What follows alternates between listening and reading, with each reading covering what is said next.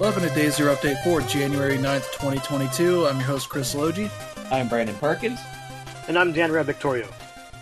And yeah, we're finally back from holiday break. We were hoping to start up last weekend, but some schedule stuff happened. Yep.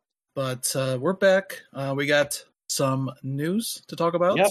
Not too much, but one of the big major events that would be normally happening later this year made the reasonable decision not to happen as an in-person event. We'll tell you which one that is.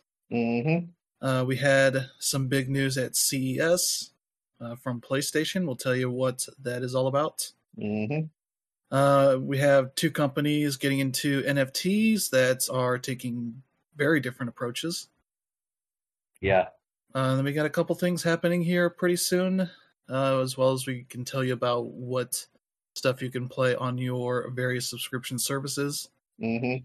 And we'll cap it off by talking about our staff top 10 games of the year.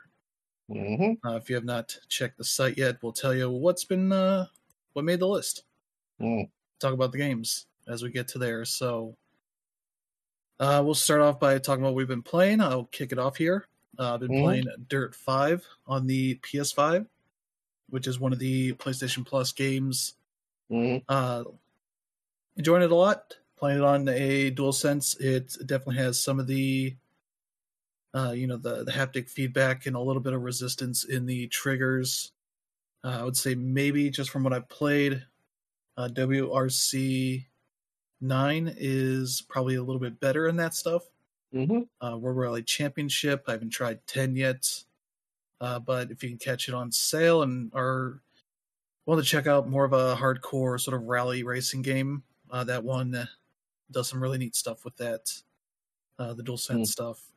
And usually when it's on sale, it's like under $10, so it's not too much of a high cost there. But Dirt 5, it's a bit more relaxed, chill kind of game compared to, I think, at least Dirt 4, which is a bit more simmy to it. A lot of the races it's been presenting. The nice thing is they give you like 3 goals to get for some extra bonuses, and you can use 1,000 of your whatever dirt coins to re-roll it, which is good because there's some of the goals that are maybe not the greatest. They have, for whatever reason, a bunch are like, while you're drifting, hit another car. And what constitutes a drift is not necessarily what maybe feels like a drift in the game. I can be very picky about that stuff. So there's different things that'll ask you to do while you're drifting, and it's like, drifting's hard enough as it is. Doesn't need to add more to it. Except when I got these like sprint cars that are, kind of the like zigzag fins on top of them. Those will drift all the time if you let them. You have to constantly fight them. But that was one of the ones I was trying out. But yeah, that game's still fun. Well worth checking out, especially at PS Plus. Even if not, it's been on sale for $10 or less. Fairly recent, so definitely worth grabbing at some point. Let's see, been playing some Shovel Knight Pocket Dungeon. The newest Shovel Knight game came out a few weeks ago. Did a stream with that as well, and that is very much a what if you took Shovel Knight and put him in kind of a roguelite puzzler? You're kind of moving around this board. As you're moving, stuff is dropping with each step, or if you just stand still, it'll drop a little slower. Items that are, you go bump into things to do damage to them. If it's like dirt, it takes 1 hit.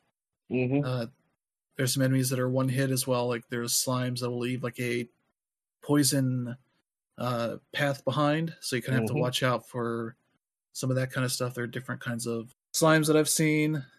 Different enemies take more damage. You also take damage, so you have to grab potions on the map, that kind of thing, to deal with that. So there's a lot of stuff there, and they do have some good sort of accessibility options to that. So you can tell it to give you more lives because the base roguelite difficulty, you die once and you have to start over on that run, whereas you can turn it up so that you can have multiple deaths until the board is full of stuff and you have no means of dealing with it. That kind of thing. But there's lots of little secrets in there. Obviously, keys and chests drop down. So you have to go grab the key and then take it to the chest to open it up. You get maybe a special item that gives you, bonus damage or some other bonuses. Or you might get one that is actually a shop. Lets you, upgrade your health or other bonuses, that kind of stuff. So when you go back to your base camp between runs, you can buy perks and stuff that'll show up in those things from time to time, sort of add more stuff to the drops. So it's pretty well done for what it is. It's $20. You face seems like most of the bosses from regular Shovel Knights in there, and you can, when you beat them, they can be characters that you can jump into. So that is, and they play differently, much like in Shovel Knight when you had the different campaigns for those different characters. They control differently. The different characters control differently. The Plague Knight was one of the ones I unlocked. King Knight was sort of the first one you play, but it seems like on successive runs, they'll throw other bosses into that first slot. The second boss ended up being the same one whenever I got to him, but I didn't beat him, so I have to work my way around to that. But that game's pretty fun for what it is. It's $20 out now, worth checking out. Like Shovel Knight or like roguelites, puzzlers, that kind of stuff. Definitely worth keeping an eye on that one. And the other day on Friday, I did a Friday night grab bag stream where I played a handful of games. Played some stuff that was pretty cheap over the holidays. One of the ones I grabbed was Taxi Chaos that I kind of liked a lot.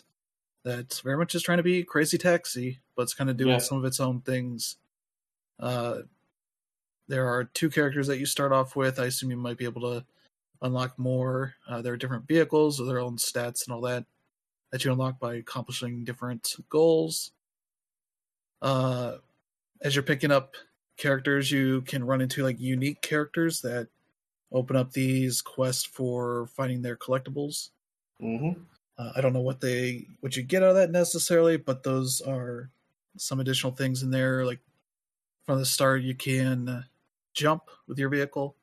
So there's some fun in that. But yeah, you're just picking up people, taking them to where they want to go. They'll sometimes chat with you about where they're going, that kind of stuff. Not the most polished game or maybe the most exciting game, but it does pretty good with what it's got there. So I'll probably keep checking it out. That's been that. And the New Year's stream, I played a bunch of Fights in Tight Spaces. I got to the final fights of the campaign, which are very hard because you're an Agent 11, and you're facing the original Agent 11 who has gone rogue and all this, and you're fighting them in this plane, different stages set in the plane, and you have different things going on.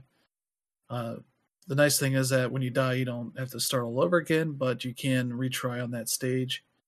Maybe the one thing that makes it tough is that the cards you have that drop in the same order, at least to the points I've been.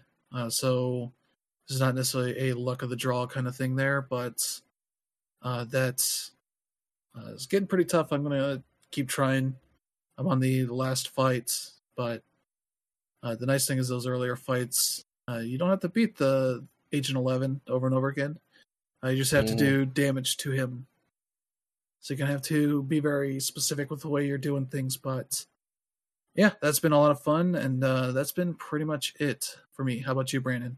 Well, as for me, and I should go ahead and already say this because I did it on Let's Weekend. Guess who didn't get a PS5 for Christmas this year? Me. Yep. The good news, though, fortunately, is I am in the process of getting an Xbox Series S. So that is the sort of bright side to it. And let's be honest, that's really the only console I can get right now because it's literally the only console anybody can get their friggin' hands on. But yeah, my family said that they're going to try and get me one for my birthday this year, which is a little under a month from now, but we'll see how that goes. Anyway, as far as gaming goes, I've been playing Borderlands the pre-sequel because I've still been taking, advantage of my PS Now subscription. For those who are not familiar with what the pre-sequel is, it's the game that they made between Borderlands 2 and Borderlands 3. It's called a pre-sequel because it technically the story is told sort of from the future in the past because it's someone that's telling a story after the end of Borderlands 2, but they're telling the events of what happened between Borderlands 1 and 2.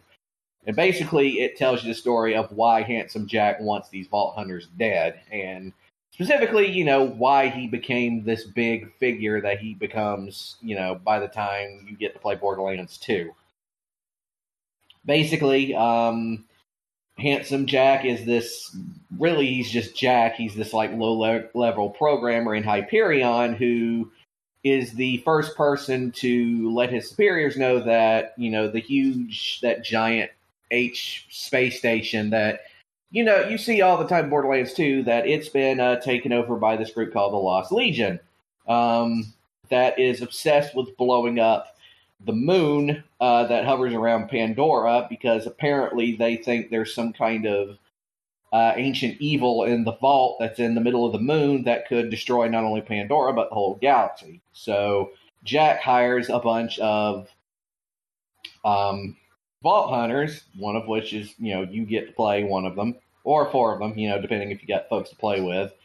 And your job is to, go to the moon, basically, where most of the game takes place, and try to get rid of find a way to turn off the huge laser that, the Hyperion space station uses, because the Legion is trying to literally crack the moon in half, and then go to the vault and try and find what's down there. The difference between, a regular Borderlands game and the pre-sequel is that because it takes place mostly on the moon, that means that you're largely operating with low G, so you can make these enormous, huge jumps. And you also can use they're not, you can kind of call them jetpacks, but they're not really jetpacks. They just kind of let you hover in the air a little bit. You fall slowly, basically. But the problem at the same time is because it's a moon, that means there's no oxygen. So you're, at least when starting out, you're having to make sure that you have enough oxygen at any given time, because once you run out of oxygen, your health bar starts slowly decreasing.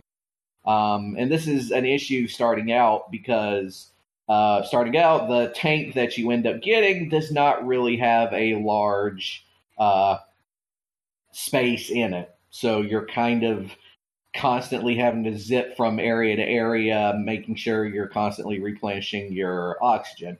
However, as the game goes on, not only can you get, new tanks that are bigger and can store more oxygen, but the enemies you end up fighting, most of them often have cans of oxygen on them. So, when you're fighting, it's generally not a hassle where you're constantly having to fight a couple guys and then zip back to get oxygen, because most of those guys have oxygen on them that you can absorb. Also, the fun thing about the moon is that it's basically Australia. Basically, everybody on the moon has an Australian accent. All of the enemy types that that you're familiar with on Pandora are here too, but they've been renamed. So, like psychos are called lunatics. Raiders are called scavs, short for scavengers.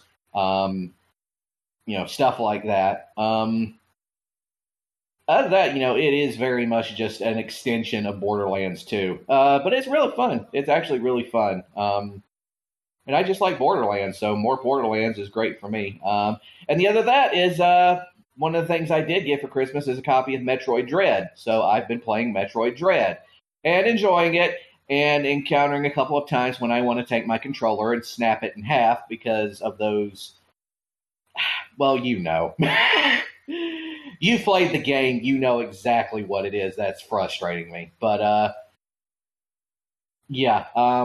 basically, I am happy that they're sort of bringing this part of the Metroid story arc to a close.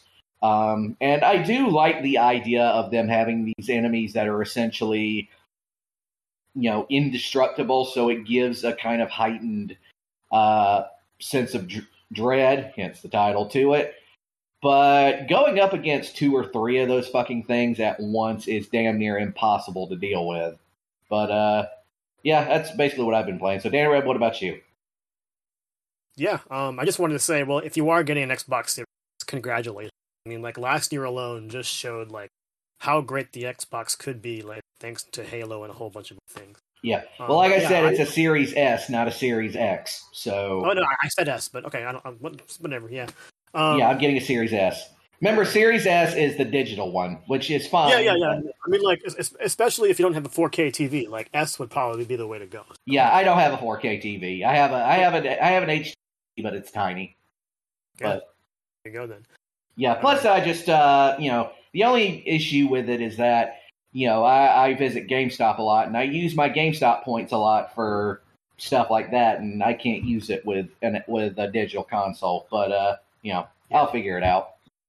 Yeah, and either way, I mean, if you get Game Pass, you're great. Yep. Speaking of Game Pass, I'm playing 2 games on Game Pass right now. The Xbox, as of right now, is my primary console. Mm-hmm. I've been playing this indie game called Unpacking. Yep. This is from the Humble crew, and I don't know, it's definitely a really chill title. Yeah. But I thought I would like it a little more than I currently do. And my problem is, so this game is all about, you move into a new place, so you have to unpack your boxes and go ahead and decorate your room or your house or your dorm, whatever it may be. And there's sort of a narrative structure to it. The game starts off in 1997, you're a kid or setting up that room, and then it moves on to 2004, where you move to college and set up your own dorm, and you want to unpack stuff and put things there. And throughout all these years, you're finding some new things because you're growing up, and at the same time, you're also seeing some familiar things. You're seeing stuff like stuffed toys and things like that. And all of this is pretty cool, but what I'm not liking is the fact that a lot of them go in very specific places in your house or your room. And I'm not a very good interior decorator myself. I don't have the most organized room, though I do think I'm an organized person. My video games are actually on the shelf, alphabetized by console. But yeah, with this particular game, it's okay, your stuffed toys are supposed to go on the bed. Your books are going to go on the bookshelf. Your Rubik's Cube is going to go on top of your desk. And things like that. Not everything has to be put in a specific place, but the fact that there is the puzzle. And I have to look up a fact just to understand where things are, because otherwise I wouldn't know. And that's why I'm stuck in level 2, which is the 2004 dorm. And it's frustrating. So you can't turn it off if you want. What was that? You can't turn that off if you want. I can turn the puzzle you just turn it off unless you put it wherever you want and continue. And then you can move on. Achievements. Yeah. I did not know that. Completing that. Gotcha. And then that's also my other problem with the game. When I pause it, I don't actually know what everything does, because I remember trying to pause it. I end up on photo mode, and then I'd be pressing B, and then I back out all the way back to the game's start screen, and I'm like, what the hell's going on here? So yeah, the UI is kind of confusing in that regard. So yeah, I imagine that's probably much better mouse. But yeah, that's about it with Unpacking. I'm gonna continue, but so far I've been having a frustrating experience when it's supposed to be chill. Moving on, I've also been playing a lot of Psychonauts 2, and we're gonna talk about it a little bit later. But just to talk about my own Game of the Year list, Psychonauts 2 was put in the middle somewhere, and that's actually a game that caused the overall rankings to change because, man, I remember I started playing Psychonauts 1 a few months ago in preparation for Psychonauts 2, and it just hasn't aged well. Like the gameplay is actually, it's fine, but the problem is like the look is just overall yucky. And yeah, it was. I mean, you can tell it was very much a game of the the Xbox and PS2 era. PS2, Xbox era, and like again, like the actual controls were fine. What I didn't like was the visuals, especially in the sense where depth is important. Like I would be platforming and I'd miss because I don't know if I jumped too late or jumped too early, and that led to a whole lot of unnecessary deaths. And granted, we're better in that era, but yeah, it really hasn't aged well in that regard. So luckily with Psychonauts 2, they did pretty much summarize, what happened in that game, like from the get-go. And man, the polish in Psychonauts 2 is totally impressive. Like the art style is great. The levels all have some fantastic theming. The hub world of the Psychonauts is like just really fun to explore. And being able to find all these or unlock all the power-ups and use them in different ways is definitely a fun thing. And I'm also really enjoying both the challenge as well as like how the game like handles death. Sometimes or for example with It Takes Two, when you die in the game, you pretty much respawn where you died. Whereas with Psychonauts 2, you pretty much respawn where you died up to a number of times, and all of a sudden, like, if you literally lose all of your health, then you pretty much start the level from where it last saved. And yeah, it's pretty fair, and at the same time, like, pretty old school, and I'm liking that overall feel. So yeah, Psychonauts 2 ended up on my top 10 list, kicking out I believe it was some JRPG, I forget, but yeah, so Psychonauts 2 is really fun. And honestly, that's pretty much it. I do want to jump back into Pokemon just so I can like really appreciate Sinnoh more as we get into the new one coming out, Arceus. So yeah, that's pretty much it there. All right, so yeah, let's get to the new subscription stuff for this month. We'll start with PlayStation Plus. As I mentioned, Dirt 5 is one of the games. You can get the PS5 and the PS4 version for that, so you can check out that. More of a sim arcade kind of rally racing game. With plenty of its nice style and all that to it. Yeah. I don't think they put the DLC on sale, so I don't know what they're doing there. But let's see. Also, as sort of the new release is Deep Rock Galactic. Deep Rock Galactic, that is PS5, PS4. It's been out in early access on PC and I think Xbox for a while, and I think it just came out in 1.0. So you can check that out. That's one of those sort of co-op FPS games where you can go mining for resources to upgrade things. I assume fighting monsters and such in these sort of cave systems. That kind of stuff is a group of trolls. Trolls or elves or orcs or some little dudes, whatever. But you get to do your thing, fight monsters, collect resources, all that kind of stuff. So seems like a fun little co-op game there. And the third game is Persona 5 Strikers. The Musou Persona 5 game that is maybe one of the more striking of those games that they've done, the sort of spin-offs of other games, because it's, still got the Persona stuff in there. You're gathering Personas that you can use to help you out with special moves and all that kind of stuff. A story that takes place after Persona 5 and all that. So I've heard plenty of good things for that, so I made sure to download that. Yeah, it's a pretty shocking release because that game isn't even a year old yet. That game was also in my top 10 for the longest time until other games took it out at the end of the year. But yeah, the only like weakness to that game, in my opinion, is the fact that it ignores Persona 5 Royal. So if you're someone that grabbed Persona 5 Royal on sale, like, a few weeks ago or now even, what you did won't matter. Yeah, there's that for those three games. Let's see, for games with gold, the ones that are available right now, there is Neurovoider, which I believe is a sort of a dual stick shooter kind of game. You can play in co-op with friends if you want. Just play it solo. It's available as of January 1st.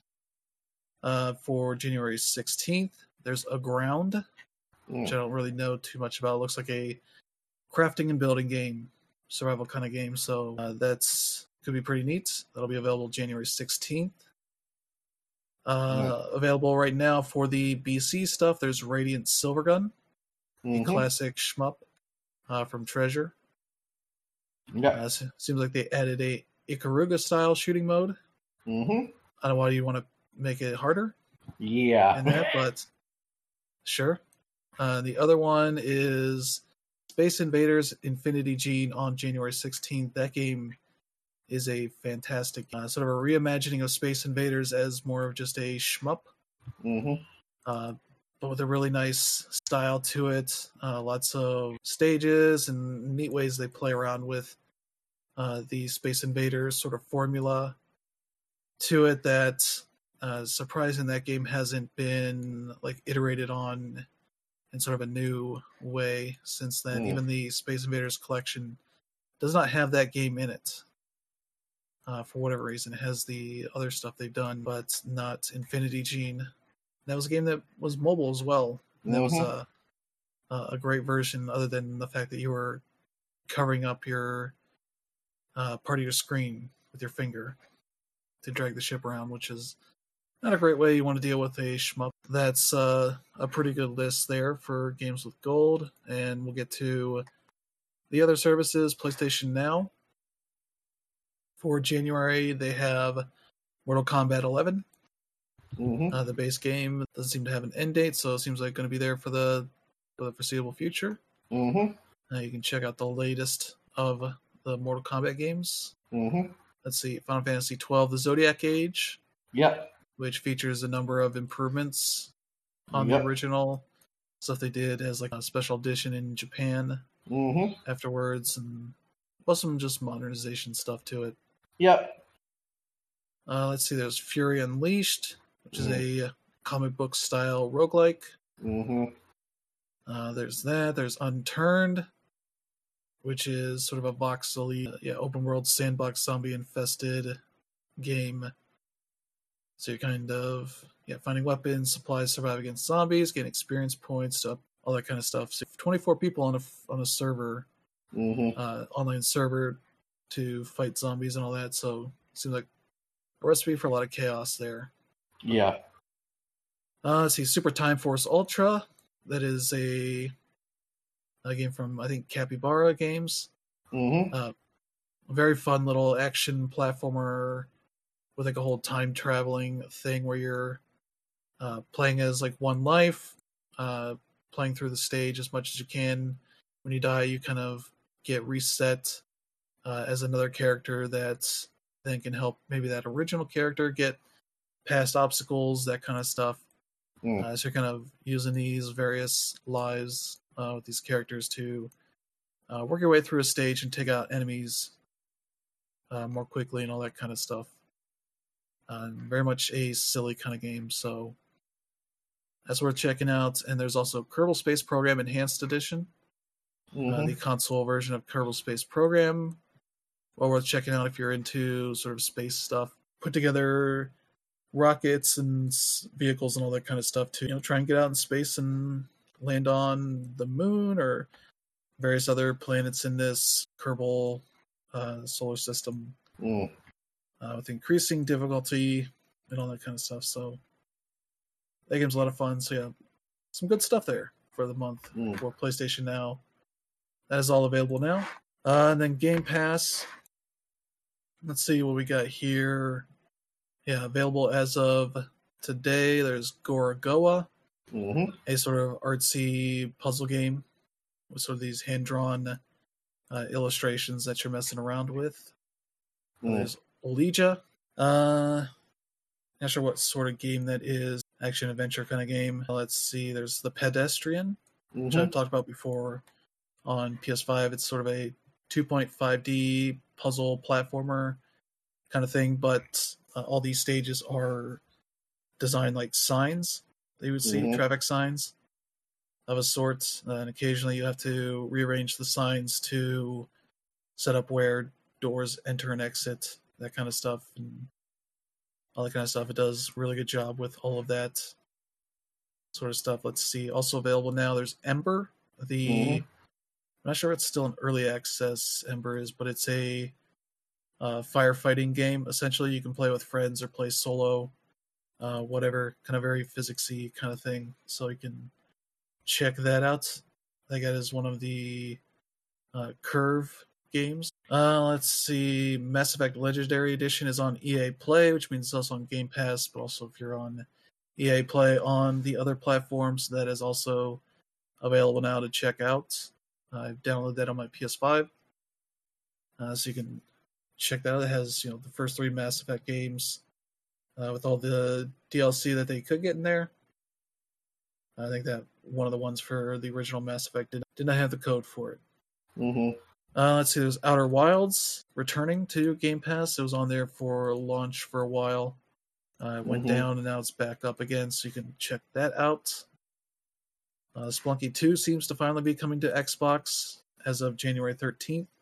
That'll be on Game Pass, so you can check that one out. And yeah, going into early access is the Anacrusis. That is going to be available day one as of going into game preview. That's sort of a 4-player cooperative FPS from a bunch of people that worked on Left 4 Dead. Chet Feliszek, who wrote a lot of the stuff for the Left 4 Dead, is working on this with some other people. So it's that kind of thing, but with aliens and on spaceships and such. Yep. So yeah, there's that, and that's largely it for this early part of what they're doing. So some nice stuff there to check out as well. So there you go. There's your subscription stuff for most of this month. Yeah, again, like huge time to be on the Xbox train right now. Yeah, I'm definitely gonna download Persona 5 Strikers because I've never actually gotten around to that, and now I don't have to pay any money to get it. So, yep, why not give it a shot now while I can? I've said it before. Persona 5 Strikers is the best Kingdom Hearts game of all time. Yep. So yeah, let's get to the one release date we have here. Nobody Saves the World, the new game from the Drinkbox Studios guys, the Guacamelee guys, is finally coming out January 18th for Xbox Series XS, Xbox One, and PC on Steam. I guess it's not going to be on PC Game Pass from the way they are saying it here. But that is a sort of Zelda-style action RPG, but you can sort of take on different characters, I guess, with different abilities and all that kind of stuff to go at these different goals and such. So that'll be interesting to see. And they got Jim Guthrie doing the soundtrack. He's done a lot of stuff like Sword and Sorcery and Below, a bunch of games. So they got to be on Game Pass as well. So yeah, that's one to check out here in the next week or so. Yeah, also coming to Xbox is Ubisoft Plus. Of course. The subscription service where you can pay, I think it's there's not really much in the way of details as far as if they are increasing that, decreasing that, or anything. I assume it's going to still be the same. But for that $15, you get the all of the games at launch. I think even the special edition versions, whatever. So any of those bonuses as well. Which I'd hope for how much that is as a service. It's not going to be part of Game Pass, where they announced all this in one sort of announcement. Confused people on this stuff. That's a separate service for that. But also as part of this series of announcements, they announced that Tom Clancy's Rainbow Six Quarantine is going to be coming to Game Pass at launch. I think it's Xbox and PC, but I could be wrong. Might just be Xbox, but yeah, if you need another sort of multiplayer cooperative game to play with friends, there's another way to check that out. So yeah, there's that. So that is going to be out January 20th. January 20th. That's when that is out. So about 2 weeks from now. All right. Yep. So there's that.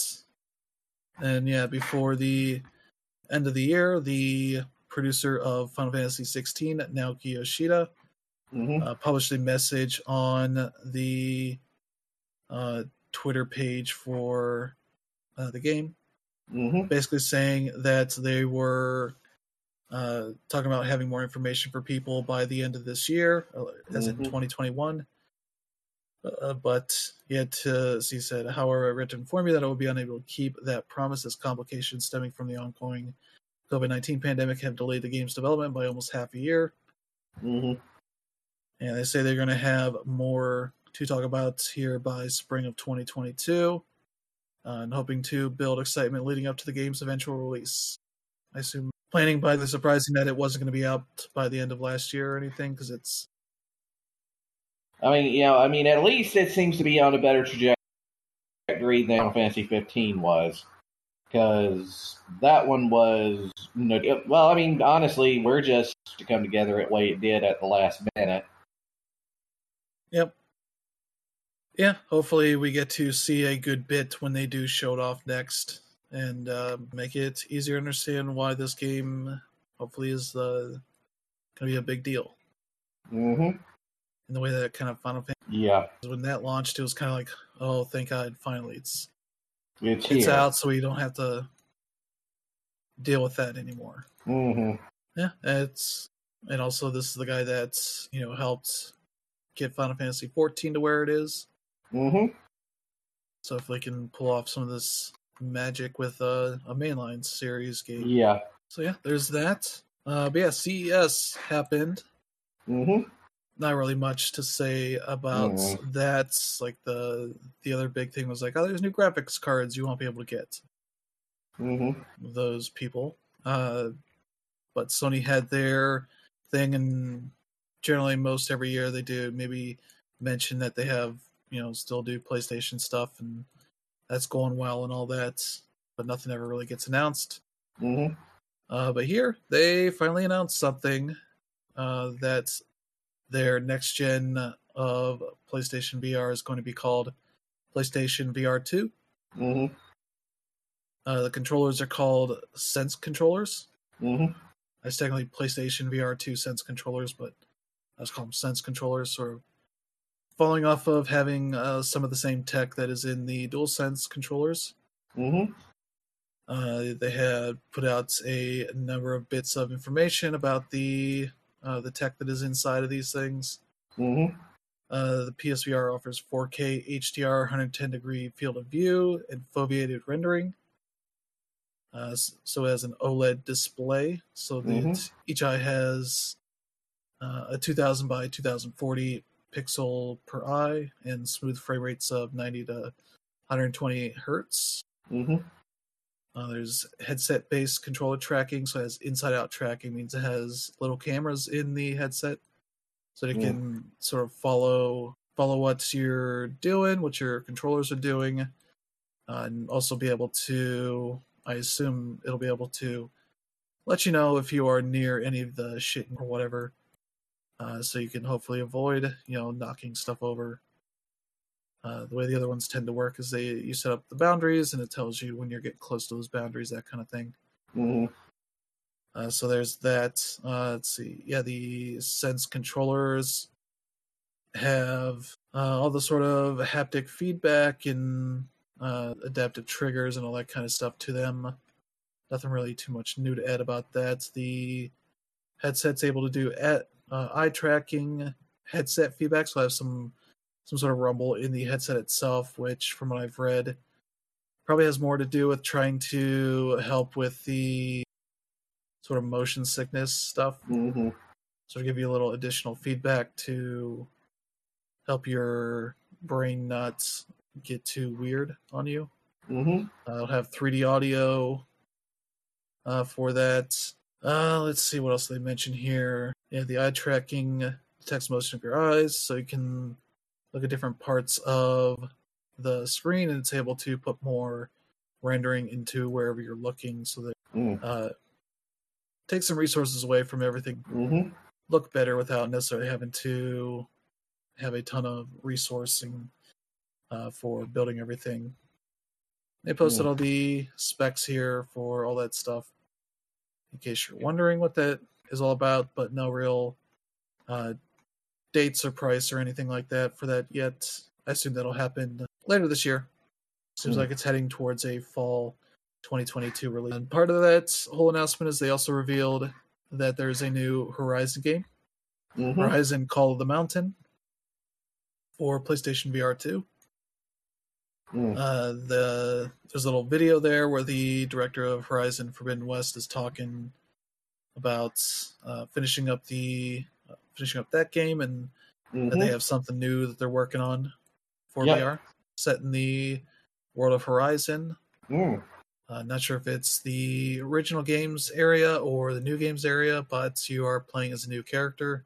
You'll meet various familiar characters. I mentioned Aloy as well, so a bunch of that stuff, but it's very much a teaser of what's going on in this game. So people are getting all worked up, saying it's an experience or whatever. It's like, I don't know, it's not even, just barely got announced, so calm down, people. Seriously. But yeah, let's see. Oh yeah, E3 usually happens in the summer. Yeah. Except for the last 2 years where it's been more of a digital event. And that's not going to change this year. They've announced that they are canceling the in-person event, shifting it to an online-only showcase. No real details beyond that. But making the smart move to not try to force everybody together for a big whole event when the extent of all this coronavirus stuff is still shaky at this point, which is good. It's I don't think it's going to be really affect anything. Other than just having some weird event that's going to... Yeah. Honestly, this makes perfect sense. I don't blame them for doing it. But, I do, honestly, though, it's kind of like, in some ways, it's just kind of also just another nail in the coffin of E3's relevance. I could see that. Yeah, it's just, I mean, eventually, like, I honestly am coming to the conclusion that I think at some point all of these big expos are going to end up being almost, if not completely digital, they're largely going to, push most of their stuff to internet only. Yeah, I mean, like, looking at all this from, like, the publisher and developer side, there really isn't a whole lot of people within the industry on that side of the spectrum that really care much about E3 to that sort of extent. I mean, at the end of the day, it's really for the public in order to, like, really get excited for, like, what's going to happen. But at the same time, E3 is important in order to get those business deals, like with the storefronts and whatnot, because a lot of those meetings do happen behind the scenes. But given, the way the world is now, like, we do have to make everything digital in that regard. So whether it's Zoom meetings and stuff like that, I'd imagine that's how the industry moves on from there. But as far as, like, not having a full-on E3, like, to the way we expect in person, yeah, it's rough. At the same time, it's a pandemic, and, we have to get through it. And the problem is, as much light as we saw at the end of the tunnel last year, obviously this year with the Omicron variant, just it's rough.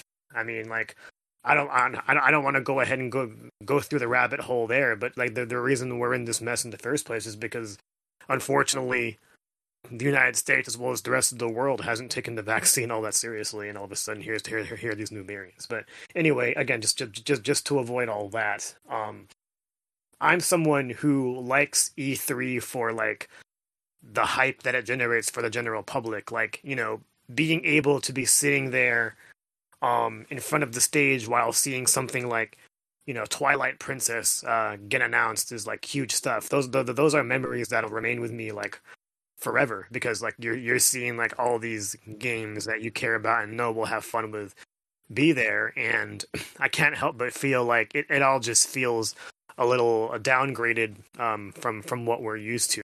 I don't really know what the what the direction really should be. Granted, last year we saw every company like do their own Nintendo Direct or PlayStation State of Play, but at the same time, it seems like only Nintendo really knows how to do that, and it makes sense because they were the first ones to actually do it this way. But you know what? There has to be a way for the people in marketing to go ahead and make these presentations worth the time. Like last year, there were a whole bunch of random talks at E3 that like had nothing to do with anything, and you know they would be fine for like a worldwide conference and things like that. But when we're talking about E3, which is something that's supposed to excite the industry, that's not going to cut it. And it's tough to see in that regard. And another thing that's really bring E3 down is the whole beef that the ESA has with, or it's not even the ESA. It's that Keighley has with the ESA. Granted, like the ESA has done nothing to earn any trust from anybody, especially out of the last few years, like giving out all of our contact and whatnot. Luckily, nothing has happened to us, but yeah, like separating Summer of Gaming and E3 is not good business for either of those two products. And you're not going to see very much growth or excitement there because at the end of the day, they're serving the same purpose, and you're just confusing, the lines that were drawn here, and when we should be just celebrating everything the way we did with the Game Awards. Another thing that Keighley runs. So yeah, it's really tough to see in this regards. Of course, with the global pandemic, this is a decision that had to be made. I just hope that whoever does decide to participate actually has something, rather than like having a company be there just for the sake of being there. Because like it all goes back to the complaint where do we really have the time and money to do this? And if the answer is no, don't go. Yeah, it'll be interesting to see how plans are going to gel for whatever companies want to do during the summer, spring or summer, whenever they want to have their showcases and whatnot. So we'll have to see how that goes here over the next few months. But let's get to some NFT news, as it is a new year. Unfortunately, new opportunities for companies to bleed us friggin' dry. That's what. Yeah. And Square Enix decided to, on New Year's Eve, step up and make their big New Year's message. Yosuke Matsuda stepped up to talk about this and made a hell of a statement here, open letter that he published about all of this. Let's see. The metaverse was a hot topic in 2021, inspiring a lively global conversation about what the metaverse is, and then about what sort of business opportunities it presents. Against this backdrop, Facebook changed its name in October to Meta, serving as evidence that the concept is not a mere buzzword, but here to stay. The metaverse garnered so much attention in 2021 that 2021 was dubbed the Metaverse Year. I don't know who said that, but let's see. Yeah, where's the big stuff here? Yeah, we are exploring potential efforts in... Okay, here it is. I realize that some people who quote-unquote play to have fun and who currently form the majority of players have voiced their reservations towards these new trends, and understandably so. However, I believe that there will be a certain number of people whose motivation is to quote-unquote play to contribute, by which I mean to help make the game more exciting. Traditional gaming has offered no explicit incentive to this latter group of people who are motivated strictly by such inconsistent personal feelings as goodwill and volunteer spirit. This fact is not unrelated to the limitations of existing UGC, user-generated content. UGC has been brought into being solely because of individuals' desire for self-expression and not because any explicit incentive existed to reward them for their creative efforts. I see this as one reason there haven't been many major game-changing content that were user-generated as one would expect. Which is a hell of a paragraph to say, want to try and turn people into groups that play to have fun or play to contribute. And that is certainly a way to go, I guess. Because, games aren't really supposed to be about having fun, I guess. Not when businesses are concerned. Because the way these companies want NFTs to go is that it's another revenue stream, and it's one that kind of just keeps growing. Mm-hmm. In a way, because expecting of sorts like NFTs and crypto and whatnot, it's kind of being in perpetual growth, which is not really how that works. But the things they use here, as far as like user generated content, which Square Enix generally doesn't do at all in any way. I don't think there's many games where they really allow people to make stuff for them in the game. Like there was Hitman, where you could do your own sort of missions as far as like picking what targets and how they should die and whatnot. That then they shirked off and let the studio go and take the Hitman franchise with them, kind of thing. So it's like, you guys never gave a shit about this before, and the people that want to get money, sure, but there's Roblox and a number of games out there that do offer means of making money off that stuff. People have Patreons for doing modding. Bethesda has their whole like system where you work with them to get your sort of more significant paid mods and content to there. It's maybe not as open, but there's the Diablo 3 real money shop. That was kind of a thing there. So companies have definitely tried some of that stuff, but a lot of it isn't maybe something that people would pay for, as far as levels and skins and such. So that's kind of the weird whole thing. They're just like throwing a lot of buzzwords in this whole letter, and I don't think they're really coming out of it saying there are any actual concrete things that they have planned. In a way, just like it's really like a huge kind of mixed message, I guess, of sorts, the way they're framing all this. I don't know. It's just funny for the way that they're trying to frame this, is dividing people into two different things. This audience of people that want to get paid for the things they do. That's, NFTs aren't really a thing that you can do for a game. No. Unless they're coming up with some tech that lets you export that out into an NFT. I don't know how that would work and why you couldn't just do that on your own.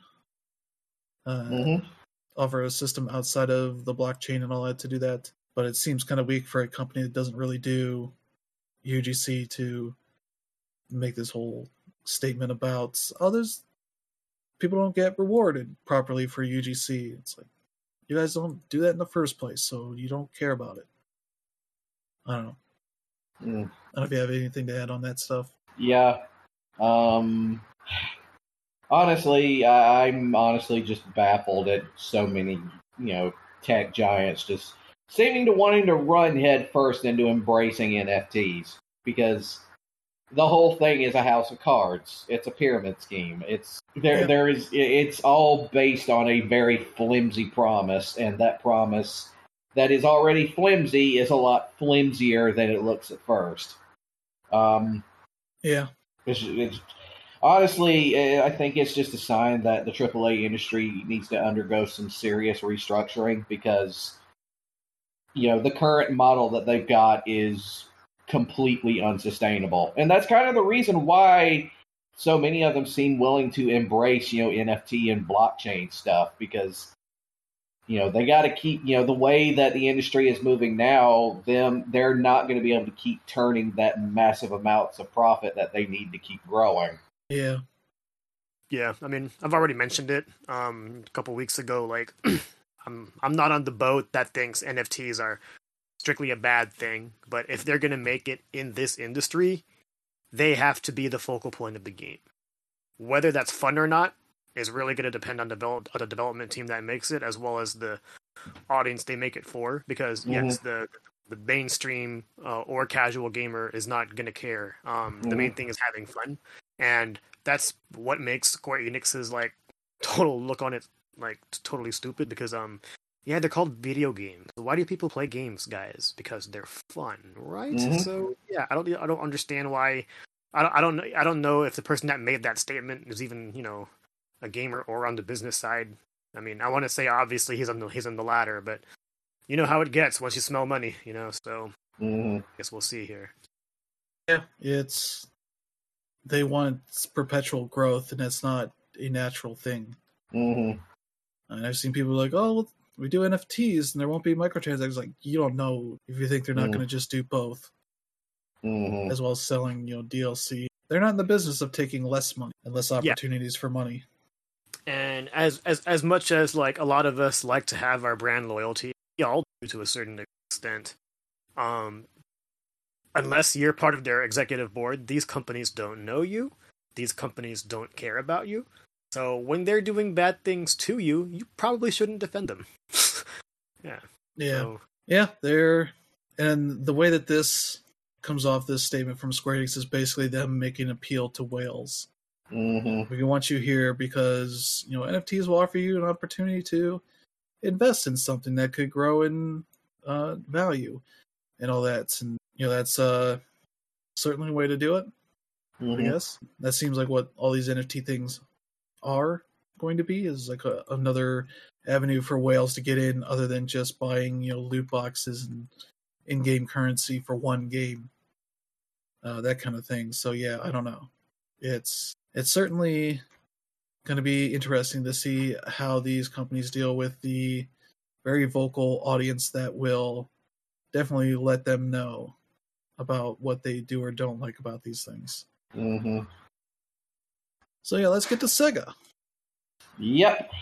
Because they talked about NFTs as well, though they are very much taking the approach of being very cautious about how they're talking about this. As they say here, in terms of NFT, we would like to try out various experiments, and we have already started many different studies and considerations, but nothing is decided at this point. Regarding P2E, pay to earn, there have been many announcements about this already, including it overseas, but there are users who show negative reactions at this moment. Just like, all right, yeah, maybe people might hate this as kind of a solid strategy. It's like, we'll take a look at this and see what might work and what might not. They also add, we need to carefully assess many things, such as how we can mitigate the negative elements, how much we can introduce this within the Japanese regulation, what will be accepted and what will not be by the users. Then we will consider this further if this leads to our mission, constantly creating, forever captivating. But if it is perceived as simple money-making, I would like to make a decision not to proceed. Which is like very much what we've been talking about. It's like, if it's perceived as simply, we want more money, it's maybe not the best thing to do if there's no real benefit to the audience. Which makes a lot of sense. For them to be more cautious versus the, EAs and such, like, oh, this is the future of gaming. Which is like, how? Tell me how. And, ending up looking like fools who don't actually have any concrete examples for why these things are technologies to invest in beyond the opportunity for it to bring in more money. And so, yes, Sega seems to be more cautious about going all in, either vocally or money-wise, tech-wise. So they're at least approaching this stuff in a much better way than some of these other very stupid. So yeah, there's Sega. But yeah, that's gonna do it for the news of this week. But we will get to the big part of this episode, which is our top 10 games of the year for the staff. We'll kind of just go through these games from 10 to 1. Yeah. Unfortunately, since I don't have a current gen console yet, that means I haven't played or been able to play a few of these. So yeah, that's fine. Let's see. Let's get to our number 10, Psychonauts 2. Yep. A game that I think Dan Rub and I had on our list with Ratchet and Clank in the same exact order. Psychonauts 2 right below Ratchet and Clank. Yep. Both of those were very good platformers, and Psychonauts 2 was kind of just the a slightly lesser one of sorts. Very much being a second one of those, similar style, similar sort of approach to story, all that kind of stuff. A very fun game, a way that kind of continues with the story stuff they've done with Psychonauts and the VR game. That kind of helps keep things going in a pretty good way and kind of sets maybe a path forward for more Psychonauts. Which would be I would hope so, because it was a hell of a wait between the first and second game. Seriously. Yeah, maybe the only real issues I had is just kind of maybe control stuff, especially when you have these different abilities that you have to constantly cycle in and out. That's maybe is like one of the things that I'm not a huge fan of. Kind of wish they could have just kept to certain abilities that could just be mapped to. I think they're all to the shoulder buttons. Yeah. Well, what did you end up playing the game on, Chris? PC and my Series S. Okay. Yeah. So I also played the game on my Series X. And I agree with you with the controls to a certain extent. Like, it's pretty cool that we even have all these abilities to begin with, but finding the right way to map them was a little rough. You don't necessarily know right away in the stage like what's going to be useful. Yeah, and then like even that, when it comes to mapping them, like it kind of has to feel right. And like while most of the controls definitely felt tight, my issue with the Xbox Series X or this generation's Xbox controller, not the Pro, the regular one, is the bumper and the triggers, just because like they feel different. And in my opinion, like some of those abilities felt better with different kinds of buttons. And like, it was weird, like using the roll around option using a bumper button as opposed to like using one of the triggers. And it didn't really work for my muscle memory, especially when I was equipping the wrong 4 or the right 4, however you want. That being said, like as I said earlier, like aside from that, like I'm really impressed by all the way the puzzles work, the action happens, and the boss fights are also really awesome so far. I haven't beaten the game yet, but I'm really enjoying it. Yeah, and the writing's really good because there's like the whole thing with the sort of the memory mapping stuff. You can like memory stuff together and all the ways you can kind of link that stuff to get funny little dialogue, all that kind of stuff that is pretty well done in the game. Especially just kind of taking your time when you're in environments, just like messing around with different characters and seeing what they have to say. That is always a fun joy in Double Fine games. So yeah, maybe the stark contrast between that and like Ratchet and Clank is that most of Ratchet and Clank stages, if not all of them, are sort of openish areas, and Psychonauts 2 is very much linear. So much so that when you do get the ability to be able to go back to stages and get collectibles and such that you missed, you literally can't even progress from area to area at that point. They have a character there that's literally just sucks you up and shoots you to the next section. That you're going to have to constantly go back to. So it's not really a negative, but it's just kind of like one of those things. It's like, yeah, this very much feels like they're sticking closely to the sort of PS2 generation style of level design. It's not really negative in that way. It's just kind of a different feeling to what like Ratchet and Clank have done, and Super Mario Odyssey did with its stages, that kind of stuff. But that works well for Psychonauts 2. So yeah, that's I don't know if you have anything else to add for Psychonauts 2? Nope. It's pretty much all right. Let's get to number 9, Death's Door. Didn't play this one. Yeah, this is a game that people should definitely check out. It is, I think it's the only indie game on this list. It is a action adventure game where you're playing as a raven that is a reaper. Set to get people's souls when they're dying, and sort of get them to the afterlife.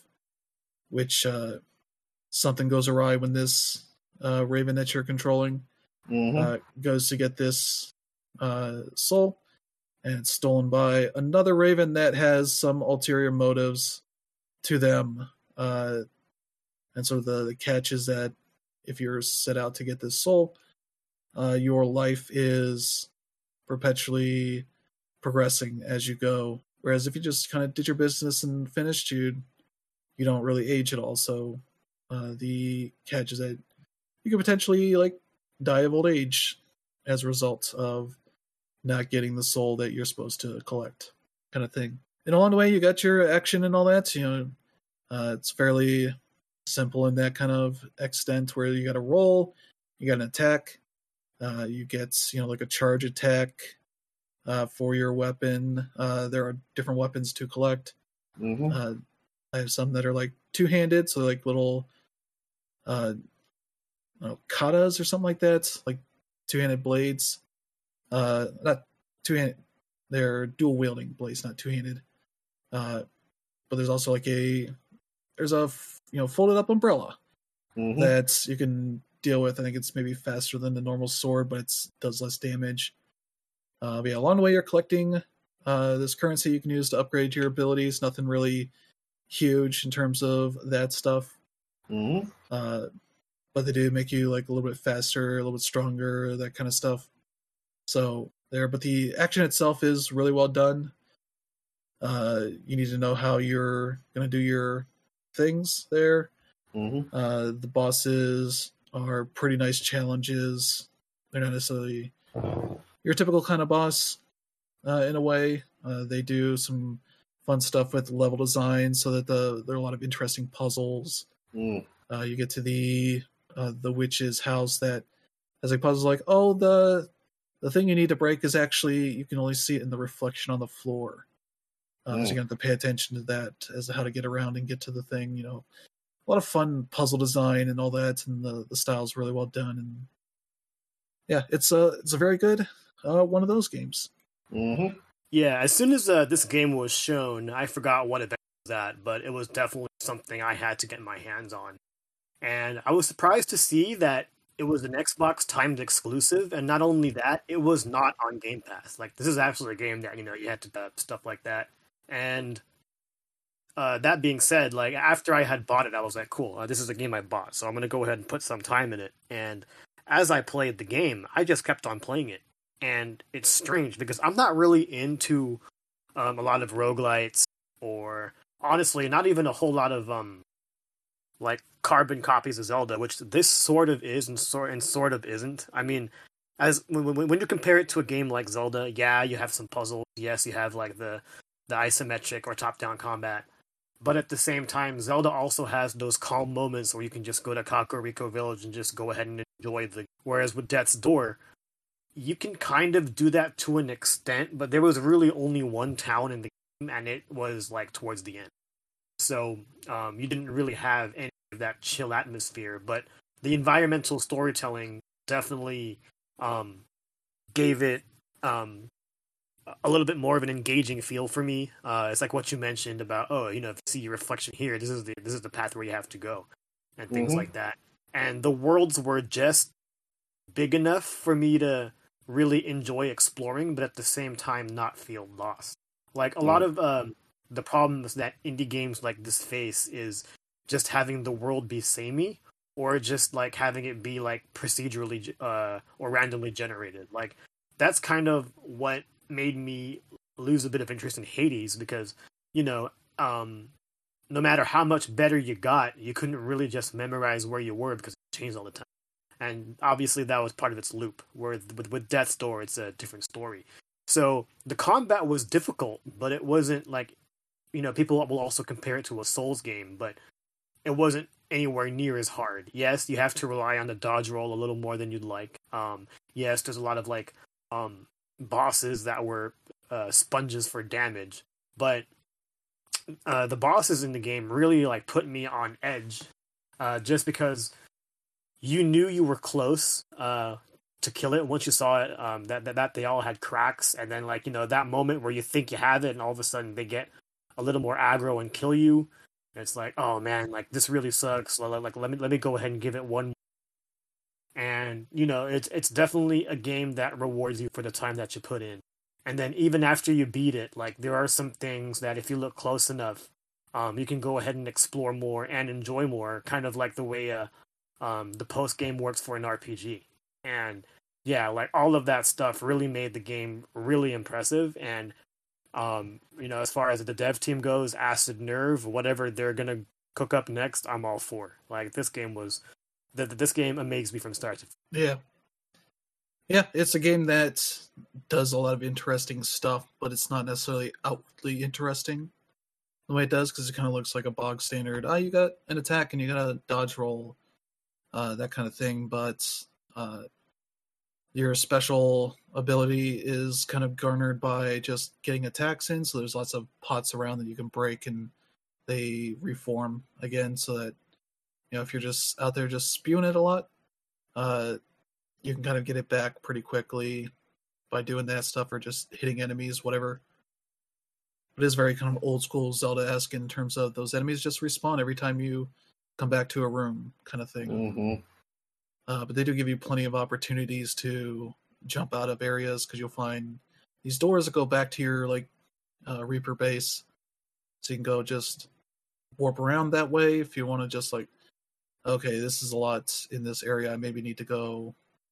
I know how to do a thing now, and maybe there's things I can do back in these other areas to find other secrets. That kind of the closest thing it has to bonfires are these life seeds that you can kind of put into pots to refill your energy at least once per life.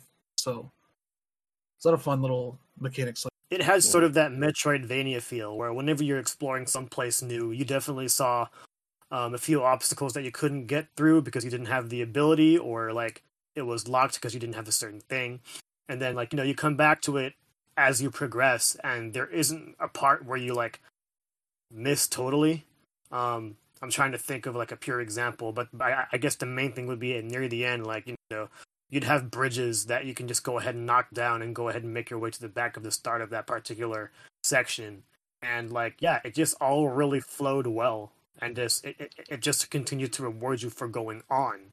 And, and then when it came to backtracking, it was easy because new paths were open to the back, and whether or not you wanted to use those doors to as a way to get back even quicker, that all worked too. So it was definitely clever the way all of that was done, and I really appreciated that. I also did want to mention that this was my number 2 game, so I had it ranked really highly. Yeah, I think mine was in the lower half, where it's just here's a bunch of indie games I like that were tough to kind of figure out which order they went in, but that one I think was my 6 or 7 or somewhere around there. But yeah, that's then there's number 8, Hitman 3. This is part of a group here that kind of technically tied, but we kind of did tiebreaker stuff to set the specific order here. But number 8 is Hitman 3.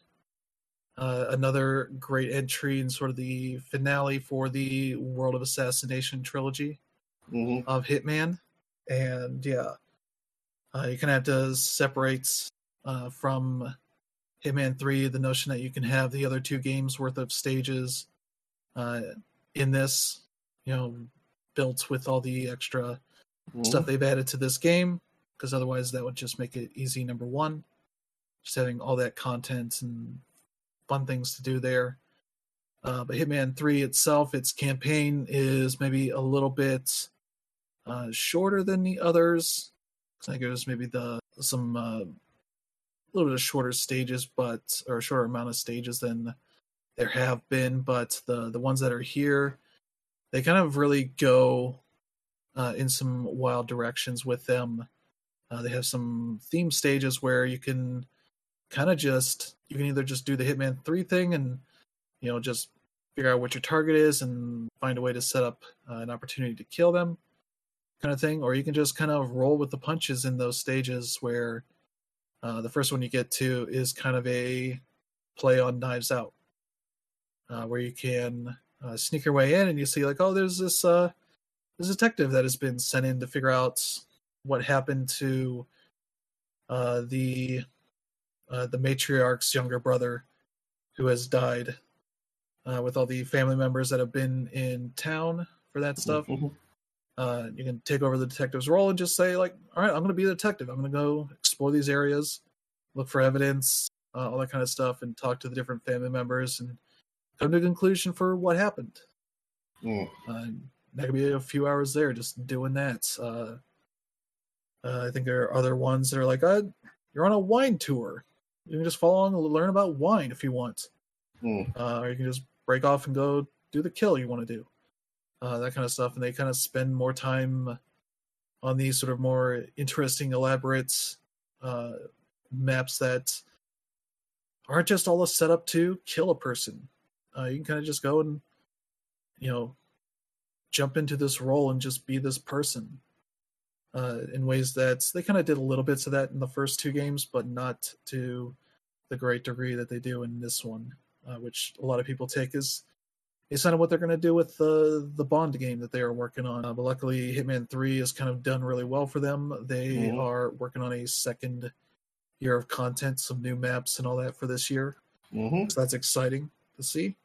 I did just grab the 7 Deadly Sins sort of expansions that they released earlier this year. That's not really new maps, but it's sort of new versions of some of the existing maps that you can play through that are related to, the 7 Deadly Sins. It's on sale right now in the holiday sale stuff PSN has going on. So that's worth checking out. And I haven't even played the VR stuff. You can play Hitman, all the Hitman stages in VR, which I have not tried yet, but I've seen some really cool stuff about that. So I'm excited to maybe try that out at some point. I just haven't had a chance to yet. But that's Hitman 3. That's definitely worth checking out if you are into Hitman and all that. And if you own any of the stages from the previous games, you can import those and have one nice package of lots of content to do. So yeah, that is Hitman 3. Number 8. Number 7, Returnal. This game was my number 1 game of the year. It is Housemarque kind of getting the chance to really show what they can do, as they have been kind of doing for the past about 15 years or so since Super Stardust HD kind of started putting them on the map of indie devs to check out back on the PS3. That they've been working on lots of arcadey style games. Since then, they've done a few that broke out of that mold, but this was sort of their first big chance on a real big budget kind of game. And Returnal is just kind of a sublime experience on the PS5 with the DualSense and all that. They make use of it in some really fun ways that not many games do. Of all the games that PS5 exclusives that really make me want to get a PS5, it's probably this one that's at the top of the list. Simply because of just the whole concept of it. It's basically a roguelike, but it's a shooter. There's a lot of bullet hell elements. It's got this weird, existential storyline to it. And it's like, that's all the shit. I gobble that up with a spoon. I gotta have that. Yeah, and the nice thing is that they have put in one of the recent updates the ability to sort of suspend your run. Yes. So people have been able to basically just get to a point where they want to stay at and suspend it, upload that to the cloud. Then turn off the syncing to the cloud. And just be able to have a save that they can just keep returning to and sort of practice that kind of thing on the current run they're on, and that's it's a pretty cool sort of thing. I don't know why people try to be like, oh, we got one on over them. It's like, that's how this stuff works when they're using like a save backup system, the way PS Plus does it. But it has just a lot of fun style to it. The game just controls so well. It's a third-person shooter, which they hadn't really done so much of, but it has a lot of their style to it with the sort of big, flashy neon, shots that you can take and enemy shots that you're kind of dodging a lot of like platforming tools that you have to avoid things, all that kind of stuff, which is why it definitely gets to be hard at times because you occasionally just like, oh, I forgot I can, have my dash to dash through shots and avoid damage, that kind of stuff.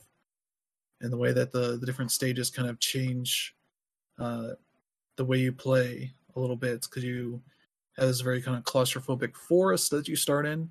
Mm-hmm. And then you get to the second area, which is more of a like maybe Mars-style red planet sort of biome that has no like real boundaries, at least until you get to the I don't know, like the mountain you're supposed to get to, with which then you're kind of more inside areas there. But it's like you're looking at your map and it's very Metroid-y in a sense. Yep. But on the sort of Mars biome, you're just kind of running around. It maybe punishes you for going off map. I haven't really tested that kind of thing, but you have a little more flexibility to run around and not to worry about falling into pits or anything like that. The story stuff is pretty interesting as you're this pilot who lands on this planet that she is pretty sure she hasn't been to, then finds like past versions of herself on this planet and like listens to the audio logs that they left. It's like, oh, this is me. Like, what the hell's going on here? And there's this weird house that you find. It's like, oh, this is your house, but why is it out in this alien planet? And all this kind of stuff. There's some horror elements to it that maybe would be something that turns me off in other games, but this one, it's a unique touch to this game to have that kind of stuff in there. So yeah, it's a game that just is Housemarque at their best, and I'm glad it's done well enough that they got purchased by Sony so that they can kind of just keep making their more games and not have to worry so much about making money anymore. So yeah, do you have anything to add, Dan Reb? Not a whole lot, really. You pretty much got the gist of it.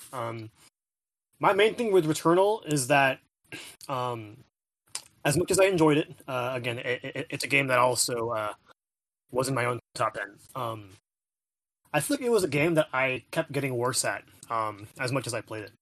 I played the game for like hours. It's first 2 days out, and then my second run at the thing actually lasted about 45 minutes to an hour, which is a really good amount, especially like playing so early. And then eventually, like, I just kept getting bad draws as far as like room gen wrong, and really all the wrong unlucky. And that's part of like what turned me off of it and not going back to it. I do want to go back to it, but I say that. But yeah, like we always talk about this whenever we mention this. Like, Housemarque is a studio that we definitely respect as like the old school kind of gamer that really enjoyed those 2 space shooters, and really Returnal is quite a way to like bring that to the modern era, with a first third person shooter kind of look, and a lot of the strategies that come in those games definitely make their way here, and it's really quite an accomplishment. Throw the fact that this is also sort of the first PS5 exclusive in there, and Housemarque just makes that much more because of it. It's really fun as far as like its controls, the narrative it has, and things like that. I never completed it, but I definitely enjoyed what I played, despite like not enjoying it towards like the latter part of my playthrough for the most part. But again, like as an exclusive release, like this is definitely like something to really experience early if you really like want to check out like what the PS5 is all. Yeah. And one of the things that eventually worked is you might have seen like bodies around from people on your friends list that couldn't really do anything with. They did at a certain point that you kind of scan them, and then you see like their last moments before they died, and then a boss spawns, so you get the opportunity to like avenge their death of sorts. Of course, it's a tough boss to do, so I think if you do that, they get a notification on their dashboard that like, oh, this person on your friends list has, avenged your death kind of thing, which is like a neat sort of online interaction to have in there. So, yeah, they've been just continually working on that game, and I'm excited to see sort of whatever's next for them. So yeah, that is Returnal. We'll get to our number 6 game, Ratchet and Clank Rift Apart. This was, I think, my number 3 game of the year. And also number 2 reason why I want a PS5. Yeah, it is sort of a celebration of everything that's been going on in the other mainline Ratchet and Clank games.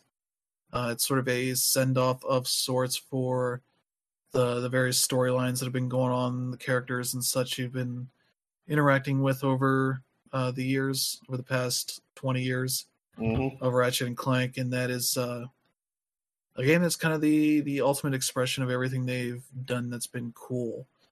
So yeah, you got your shooting platformer thing, leveling up your guns, all that kind of stuff. They have some really fun guns, but the whole crux of the story is that kind of you're in this celebration of Ratchet and Clank, this parade that is happening, and of course Dr. Nefarious gets in the way because for whatever reason Clank decides to rebuild the Dimensionator, which is a huge thorn in your side in the future trilogy. He decides to bring it back and rebuild it and all that without really telling Ratchet. And of course, Nefarious gets a hold of it in a way that puts the safety of the galaxy at risk, as they get sent off into another dimension, an alternate dimension, where a lot of things are very similar to their dimension, but maybe different in some key ways. So there's a lone Lombax in this other dimension, but it's a Lady Lombax. A lot of the characters appear in the same way, but are different somehow. Like Stinky Pete is in there, or Rusty Pete is in there, and he is French in this other universe instead of a pirate. Yep. So a lot of fun little changes to the formula that shakes things up a bit, but the gameplay itself just really sublime. Sort of the ultimate exploration of the sort of genre that Ratchet and Clank inhabits, with the sort of shooter platformer kind of thing.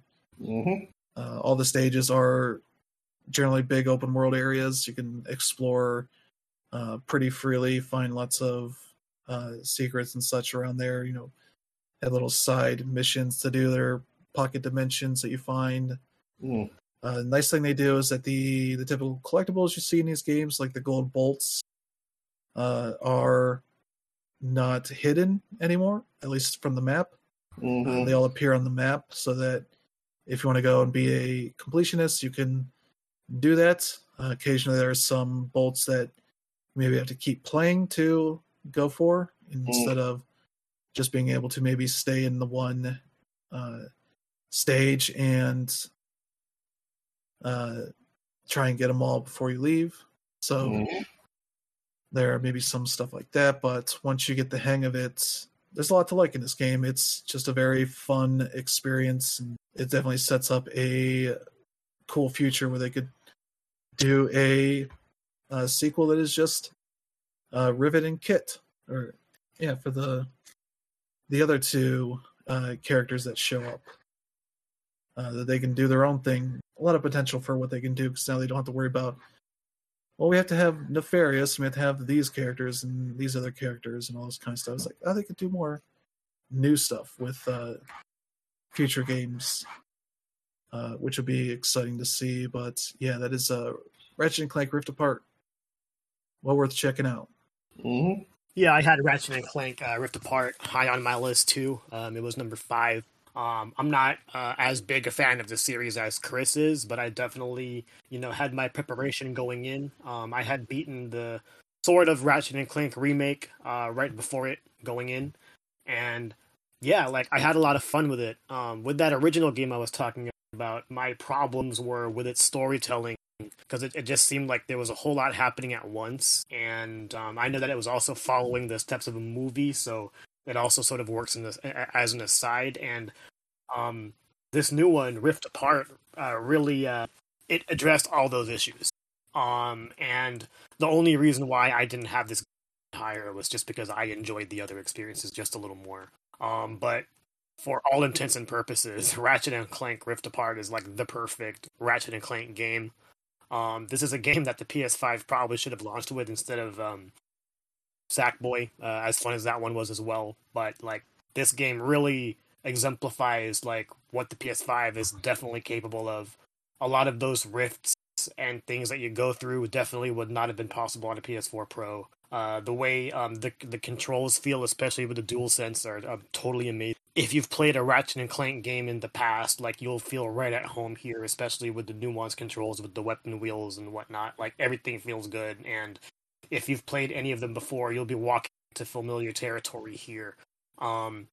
That being said, like nothing about the game really felt all that new to me. A lot of the gimmicks were the same as what they were, and then you have the other locks come in, and it didn't really change things, but it definitely like made it feel like it had a different kind of attitude. And yeah, like this game is fun through and through, and at the same time, it was accessible to a certain extent too. Like for example, the parts where you had to use Clank and then the other robot were all skippable. And at the same time, like you wouldn't get punished if you were to skip anything for the trophy. So I was able to get the platinum in this game fairly quickly after beating it. And yeah, like this game is a whole lot of fun, and for all intents and purposes, it's the perfect Ratchet game. Is it one that you want to start with? I'm not sure, but it does like give you enough to really still enjoy it anyway. And like the storytelling in this one compared to all of the other ones is way better here. So I definitely enjoy playing this game, and like as far as like the way it looks and the way it plays, it's as perfect as it can possibly be. Yeah, definitely. It's well worth checking out. Looking forward to seeing more what that team can do, especially with a new game. Hopefully they do get the chance to do another one. Maybe one that's just Rivet focused, with the way that they kind of set things up at the end as like a finale of sorts for the Ratchet and Clank mainline series up to that point. That'd be fun to see. But yeah, that is Ratchet and Clank. Our number 5 is Tales of Arise. Mm-hmm. Kind of a long-awaited edition of the Tales series that hadn't had anything for quite a while, and it seemed like it benefited a lot from that break. Mm-hmm. I've beaten the first boss in the game. At this point, sort of where these people are free and they are kind of unsure of what's going to happen, but it is an interesting story of sorts of these. It's the Renans that have enslaved the Danans. Mm-hmm. I don't know what the names have to do with anything. They're just kind of weird and kind of so similar. It's kind of easy to forget which is which. But they have sort of enslaved them for like 300 years. Mm-hmm. And Iron Mask, as he knows himself at this point, at a certain point he kind of learns more, because he's at this point where I'm at, he has sort of broken a part of his mask off. Mm-hmm. So you can see like, oh, he's anime under here. Yep. But he still doesn't really know that much about his past. So that is. But the battle system's pretty good. It takes a bit to kind of get used to the flow of the way it works. Mm-hmm. But as you play, you're kind of unlocking more combos and such. You can add to your repertoire, because early on it's just like, I guess I'll map this one to all of these so that no matter what button combos I hit, I'll be able to pull it out, that kind of thing. But yeah, it all works pretty well. The only real issue I have is like there are occasionally missions that are meant for like late game. Like, oh, here's a big enemy. You should beat that at some point. And I'm like, well, how much more powerful are they? Occasionally just have to go save and then just like go run into them and see like, oh, I'm 12 and this is 42. Mm-hmm. It's like, I kind of wish it would just tell you up front, like what level they are, instead of having to start a fight with them. There's a couple things like that, and there are times where I look at my my mission where I'm supposed to go, and I'm like, wait, how do I get there? The map system's not good at all for some of that stuff. Because it lets you like move over to other areas, but what if it's on one of the areas you can't move over to? It doesn't tell you the way to go for that kind of stuff. So sometimes I'm just sitting here wandering. Luckily at this point, I don't have that many places to go, so if I waste a few minutes, it's not a big deal, but I can see that getting more complicated at times. So yeah, there's definitely some areas where I'm hoping it gets better at, but those are kind of the things that I'm kind of dealing with right now. But I'll let you guys go, since I believe both of you have played much more than I have. Yeah. I actually did not play this game, so I'm out of this one. Yeah, it's mostly me. It does get better. On it, you pretty much pointed out everything. I can't really say much more without spoiling the whole game, because the whole sort of storyline is got like a whole other layer to it. You don't really notice at first, but it's sort of been hiding in plain sight the entire time.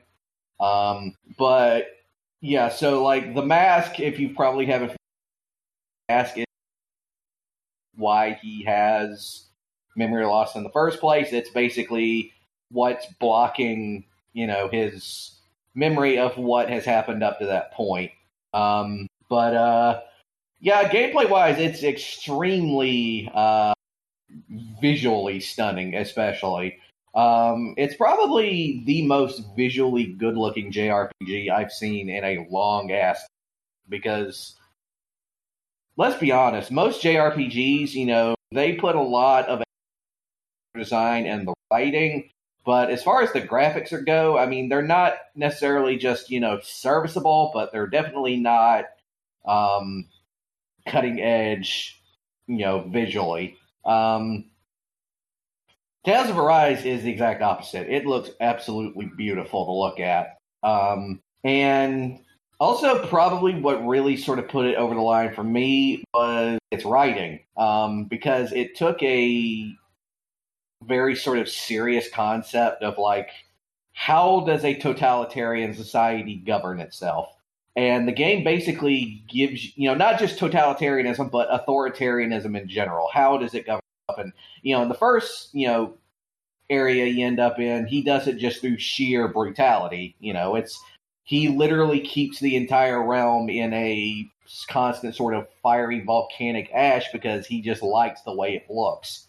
But then you get to the second one and you find out the dude's basically set up this entire like secret police force with like a whole culture of like informing on others. Have you gotten to the third one yet? What do you mean third one?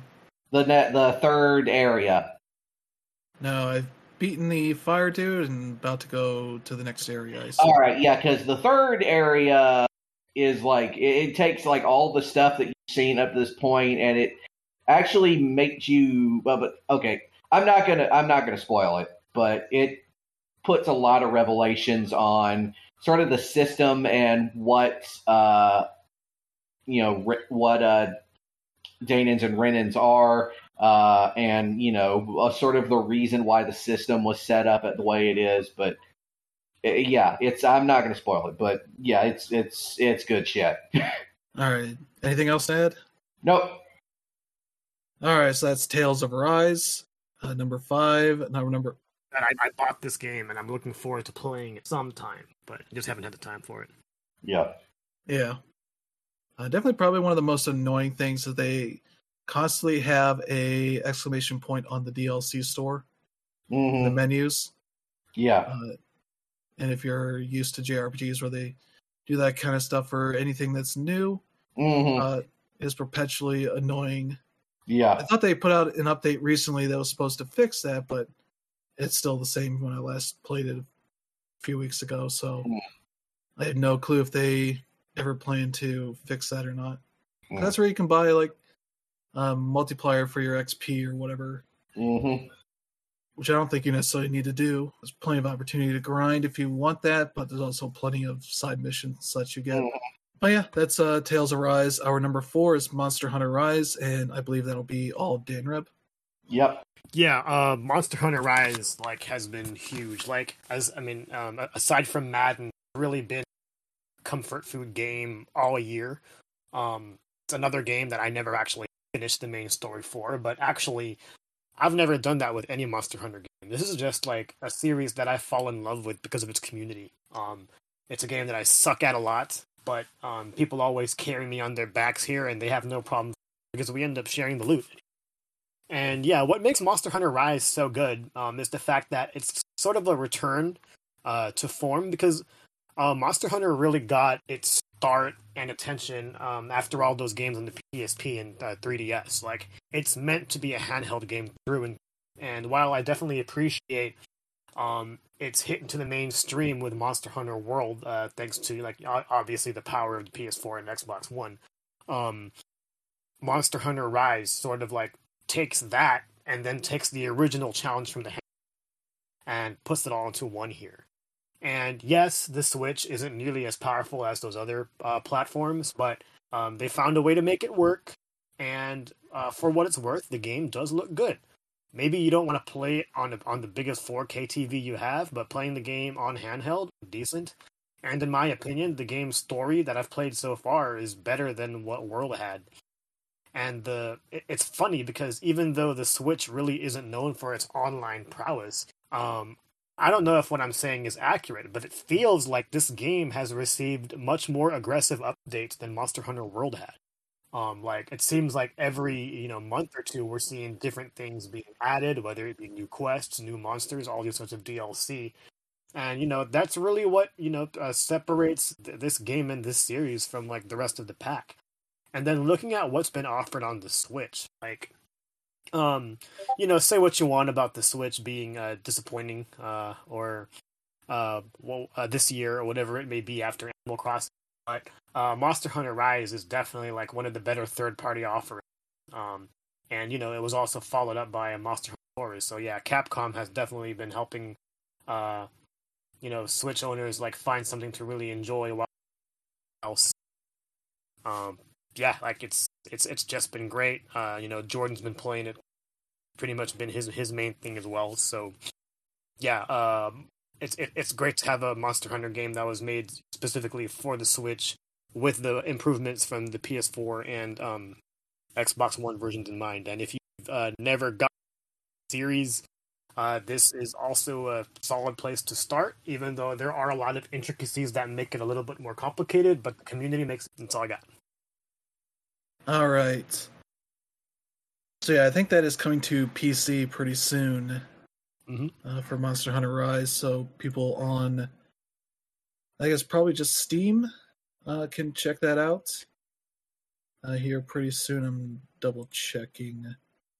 Yeah, that'll be out on the 12th. So in a few days here, people can check that out. I'd be curious to see if that ever actually comes over to the other consoles as well at some point, or if they're just going to be like, oh, you only get World. It seems like they're doing a lot in this game to kind of meld that with some of the style of the prior games to it that I think people will be fine with. I don't know. But we'll see. But yeah, let's see. Our number 3 is It Takes Two, and like Monster Hunter, this is all DanReb. Yep. It Takes Two. Okay, so It Takes Two is actually my game of the year. Yeah, I am and I also have to preface this. I work at EA, but we got code for this game before that transaction was finalized. So yeah, I'll go ahead and say that.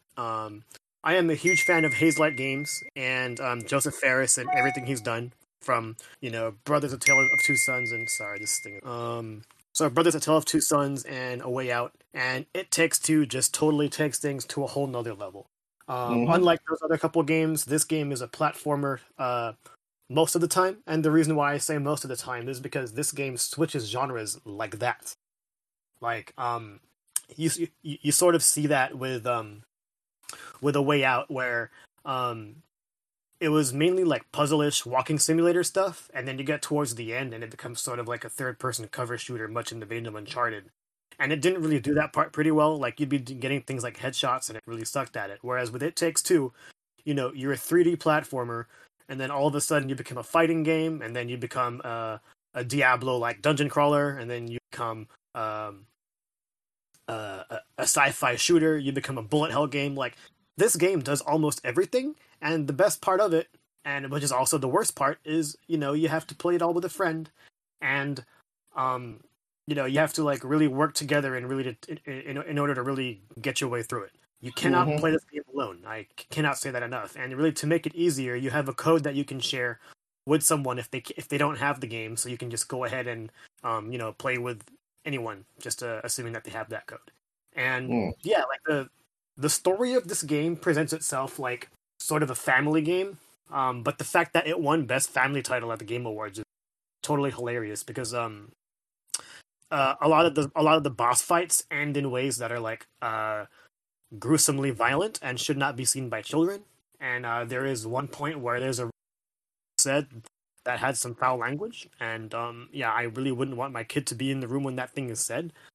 But all that said, everything that It Takes Two does is awesome. Everything from the level design to, as corny as it was at points, the story, to the puzzles. There's even a whole bunch of mini games if you watch the Game of the Year video we do, and like they're all like really, really fun. Like, A Way Out had things like Connect 4 and a home run derby, whereas with It Takes Two you have a tug of war, you have like a third person snowball fight, like much in the Last of Us 2 had, and yeah, like all of these multiplayer games were quality, and they're really just there as a waste of time. They didn't have to be there, and it was all just good fun. And then, like, when the game ends, you definitely feel the ending, and you wish there was more, but at the same time, you understand why there isn't.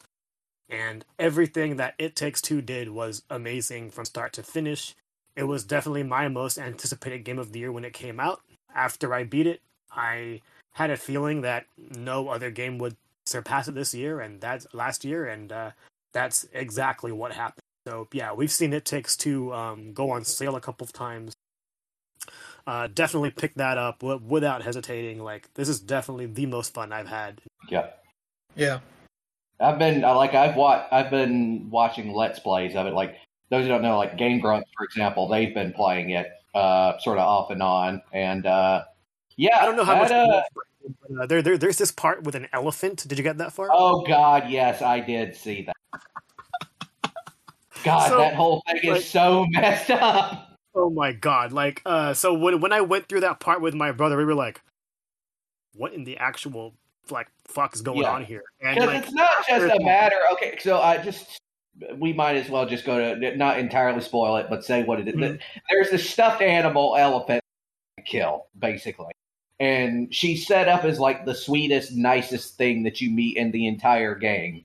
Like, the first thing she meets, she's like, "You seem unhappy. Would you like a hug?" And it's like, because the whole point of the game is like, it's, these two, parents going through a separation process, and they're turned into little dolls that are sort of being forced to work together to try and rebuild their relationship, to a certain example. And at one point, you have to kill this elephant. And, like, up to this point, it's kind of treated like a gag. It's like, yeah, we're going to have to kill the elephant. And then you actually have to kill the elephant. And it's not just a matter of, oh, we have to kill the elephant. They fucking drag it out. Like, first you end up, like, ripping off a limb, and then you're, like, dragging it to, like, the edge, and it loses, like, a tusk, and then it loses an ear, and it's screaming for its life the whole time, and it's like, God damn. Yeah, and then, like, the parents just do their best to, like, block out the situation.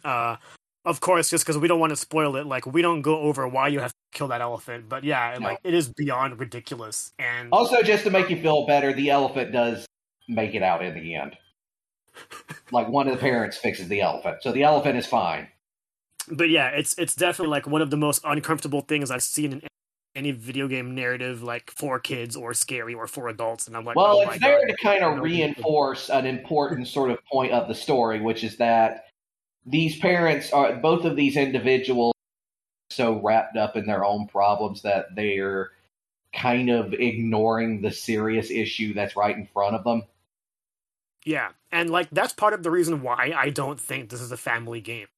It does a lot of things that, you know, are pretty cool, like, you know, to, you know, enjoy with your family, but it also goes into themes that are, you know, not ideal for people who aren't mature enough to deal with the situation.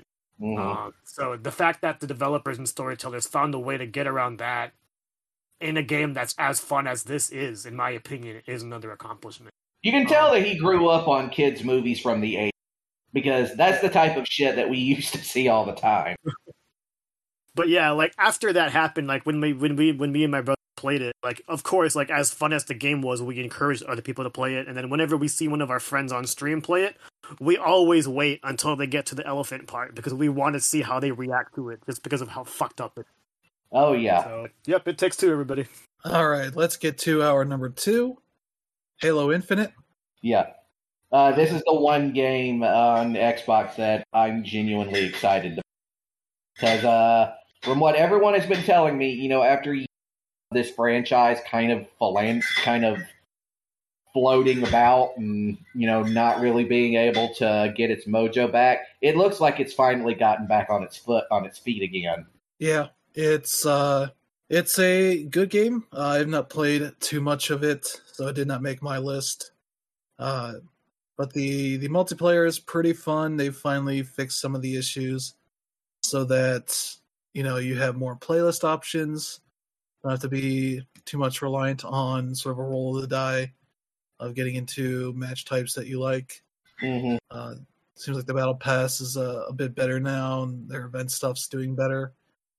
So that's good to see. The campaign itself is pretty good. You do kind of have to go through a lengthy intro of playing more normalish Halo stages before you get to the actual open world stuff, which then, if you're playing it on PC, is when it really tests how good of a PC you have on the settings you're using, because it actually has to deal with open world environments versus more linear, you know, indoor environments that you've been dealing with up to that point. And it's like a couple hours there just for that long intro.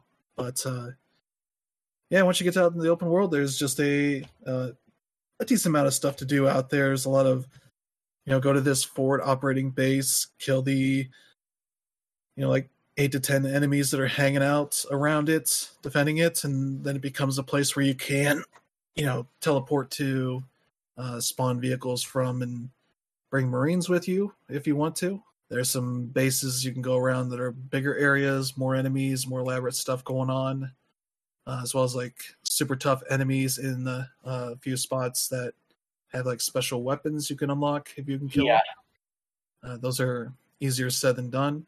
Mm-hmm. And as well as just having, you know, story missions around that you can run up to and do if you want to just focus on that. But this game does have a campaign now. Yeah. Okay. Yeah, because I know when the thing first came out that they originally it didn't have the campaign. That game was like a later patch or something. What they released originally was just the multiplayer. Yeah.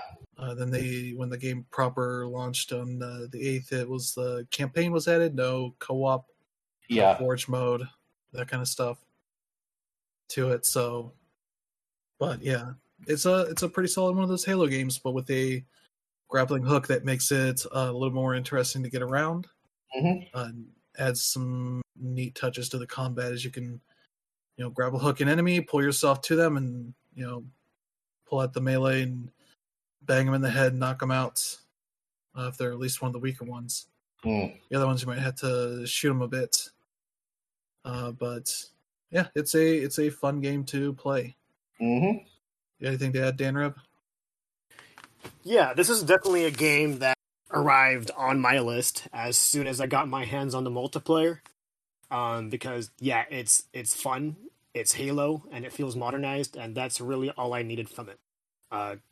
again, I am not a multiplayer shooter fan, but Halo is different in that regard. I'm not saying I'm any good at it either, but it's just really fun, just being able to have all these weapons, and then all of a sudden, like, you have that new hookshot ability that it enables you to pretty much fly and like take on like all of these like flying projectiles at once, and it just makes it really enjoyable. Yeah, I've been told like that edition of that grappling is like the game changer for the Halo formula. Yeah, it's definitely like one of the main things that really makes you feel like you're Master Chief, you're a hardcore Spartan, and like whatever it may be. I have not gotten too far in the campaign yet. I've gotten to where it opens up a little bit, and obviously that's where it gets good. My main disappointment is the fact that the campaign, the multiplayer campaign, the co-op was delayed, so we're not going to see that until like late this year, and that's why I'm kind of waiting it out. But again, like at the parts I did play, as basic as they were, like they definitely felt Halo, and like that was all I was looking for going in. When the game was first like shown, or not first shown, but like when we saw an extended look at it a couple years ago, like it looked bad. It did not look next gen at all, and it didn't really make strides to look a whole lot better. But you definitely know it plays better, and it looks better in that regard. But it's not amazing or anything, so that's kind of like the frustration as to like, man, if the Xbox Series XS launched with this, it would have been a totally different story. So like, that's something that they missed out on. But you do have to show some respect to Microsoft for making the decision to go ahead and delay it the way they did, because 343 wasn't ready yet, and the game is good now.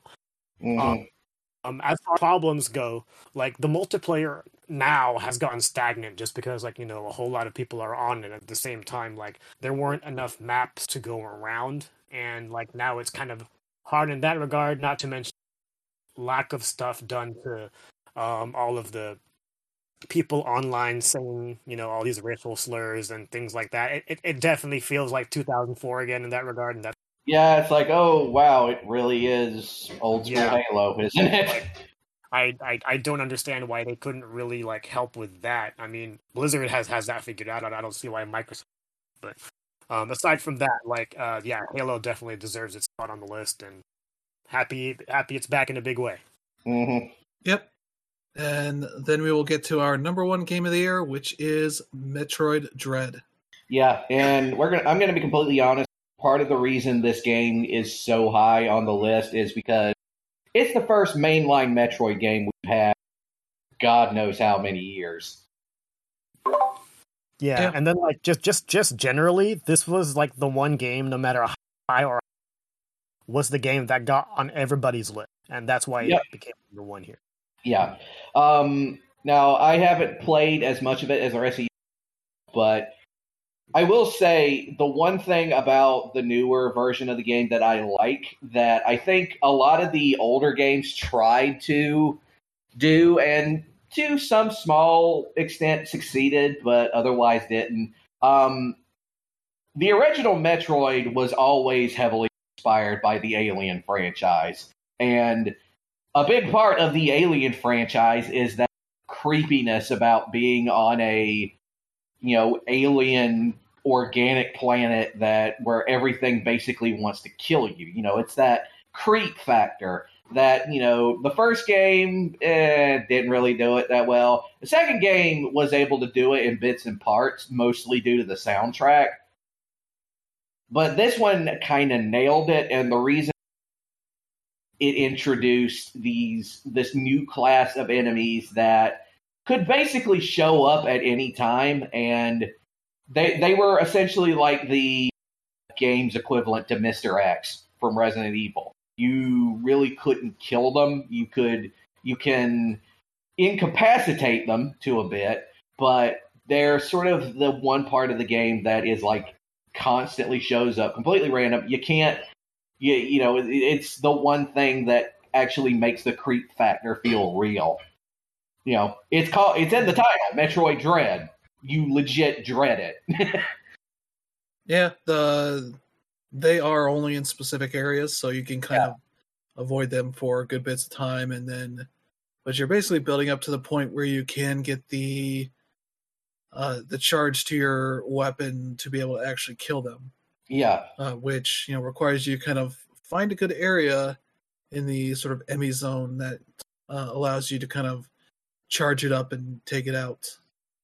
But yeah, the one real knock on those Emmys is that when you are sort of first getting into their areas and you maybe have a couple of rooms that you bid in, you can kind of see their little red dot kind of just freaking out because it knows where you're at, but it knows it can't go that far away from you. So it just kind of freaks out and hovers around in these different rooms. Yeah. And you're like, oh, you really don't know where to go. There's a couple areas where that kind of happens. You're like, well, this is kind of annoying. Yeah. And I'm generally fine with it because I like the stealth elements to it. When you get the ability to kind of have your stealth cloak so you can kind of go invisible. Yourself, yeah. Where you can't really do much or else you're going to run it out, the energy for it. Because it's always draining, but it drains slowly if you're just, hanging on from the ceiling or in a corner or whatever. But you can use that to benefit to hide pretty quickly if you are using it smartly. Yep. But yeah, the Emmys are a nice addition as to give you something that you can. It's a real threat to you because everything else really isn't that much of a threat to you. There may be occasional, bosses or mini bosses, that kind of stuff, but that's not really what I'm talking about. Because the rest of the game, when it comes to enemies, they're there as fodder for filling you up with energy and health and missiles, basically. Because if you can kill them or counter them to kill them, that kind of stuff, they just spit out tons of that stuff. So even in some of your worst areas, you can generally recover pretty decently, especially because they'll have, specific parts of the map where it's just like, here's the thing that refills your energy or your missiles or whatever. That kind of stuff. Yeah, the game's a lot of fun. I guess I'm the only person that did not put it on my list because it just fell just short of making my top 10. Yeah. It's one of the last ones I cut, but it's a fun game. I think maybe my issues are controls. I don't think are particularly great in the game, especially when you get to your morph ball and that kind of stuff, where you have to sit there and hit down a few times to go into the morph ball, or if you're just trying to kneel instead for like a kneel shot, that kind of stuff can get a little hard. And there are occasional areas where they have lips that you can grab onto for these areas to climb up, but it's real easy to hit up and it tries to roll into a ball over it, and then you fall down. You have to hit it for like a split second so that it registers that you want to grab onto it, but not that you want to pull yourself up. There's a couple areas where you kind of have to do that, jump on the other side and do like that a couple times, and it's like, oh, this is the most frustrating thing. And also, if you watch the video I did for this game, it is literally me leaving a save station and trying to platform up this area. And the double jump I do not like in Metroid games because it is not really a double jump. It is a diagonal jump. So you have to hold a direction left or right to actually do the jump. Unlike every other game that has a double jump where you can hit jump twice and get an effect out of it. So there's a lot of that. And I, in that video, I just ran myself into a spot where I had 5 health. And a big enemy was the only place I could get health from. So I had to... And there's like a lot of elements of the game that are, there's like the ability to kind of parkour under enemies at times if you do it right. If not, you're gonna fuck up. But yeah, we have 5 health and you have a giant like mini boss type enemy. It's not easy to recover from that kind of stuff because the save stations don't necessarily refill your health. At least this one doesn't. So there's like a And it has like the typical kind of Metroid problem of if you take a break and come back, you may not know where to go. Unlike in Axiom Verge 2, where it kind of gives you a general area where you need to go, you can kind of figure out from there. Metroid Dread, taking a break, it can be hard to figure out, like, wait, what the fuck was I doing? So I hit a good spot where I was trying to do this like cinematic sequence it runs you through. I failed, and it was kind of late at night, so I was like, I'll save and I'll come back later for this. And when I came back the next day or a couple days later, I had completely forgotten that was the thing that was going on. So I went and explored the entire map, being like, what the fuck am I supposed to do? And I looked it up, and it was like, oh, this is that sequence I failed at, instead of, just banging my head against it until I got past it, kind of thing.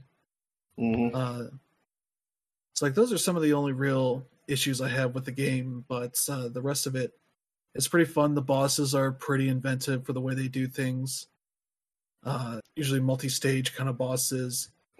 Occasionally, it can really do with like a health bar or some sort of indicator to tell you, like, you're actually progressing here, but you need to keep doing this sequence, a few more times to actually beat the boss, kind of thing. Because there's a couple bosses where it's like, am I supposed to keep doing this like elaborate sequence over and over again? Am I doing something wrong? Occasionally, it doesn't necessarily give you the greatest indication that you're actually progressing, that kind of stuff. So, yeah, it kind of turns into a game where you're just kind of some of these bosses just kind of spamming missiles as much as you can while trying to do whatever things it does to give you some health back, so you're not just draining health the entire time. But yeah, it's a fun game. I kind of wish they had maybe fine-tuned the controls a little bit more, because it feels like they are putting a lot on the typical Metroid control scheme at times. Yeah, it's funny. Like you mentioned your issue with the controls. That's not an issue that I had at all. Primarily because, I don't know, having played through the remake for Metroid 2, Samus Returns, that one felt like a whole control mess, and Metroid Dread copies a lot of it, but for some reason it just like feels better. I don't know if maybe your console, or I don't know. I'm playing on a handheld primarily because like that was the game that came with the OLED, and I wanted to use that. And I've mostly been playing the game in planes because I traveled quite a bit last year. And yeah, like aside from Monster Hunter Rise, Metroid Dread was the main game that I played on my. I'm not as far into it as I'd like. That's why I ended up like putting it on like 3 or 4 on my list when it easily could have been like the best or the second best. But I wanted like the top of my list to definitely be games that I've definitely finished. Part of the reason why I didn't finish this game, aside from the fact that it's been my main travel game, it's hard. I die a lot in this game, whether it be like the Emmys or just a lot of the bosses. Like I have struggled through this game, and I just refuse to look at a FAQ for it. And I know it's a pride thing. Every Metroid game I've beaten is because I had my handheld by factors, and I want to be able to just say I can beat this on my own. And I probably will get there. Again, like I hate to make that promise to myself, but this game is definitely one that I always bring with me wherever I go, even if I don't touch my Switch or not.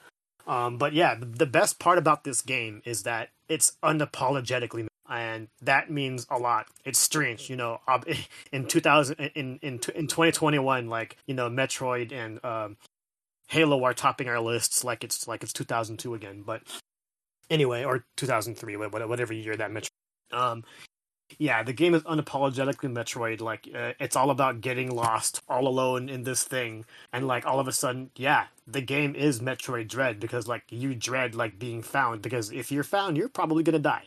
Like, there is a way to go ahead and escape these enemies, like, from the get-go, but you have to get the timing right, and it's almost impossible because, like, the cutscene always changes, and it's easy to, like, to go ahead and press the X button and get the timing all wrong, and whatever it is, and then when you get it right, you're able to escape for a little while, and you still get lost in that part of the map, and they chase you again, and you die again.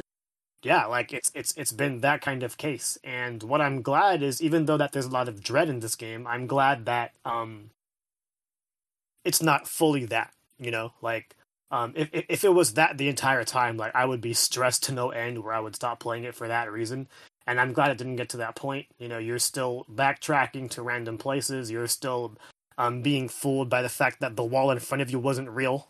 Like in my piece, I put a meme screenshot there, like where you know the save station was like yelling at Samus for being lost for the stupidest of reasons, because I have been lost for the stupidest of reasons because of this game.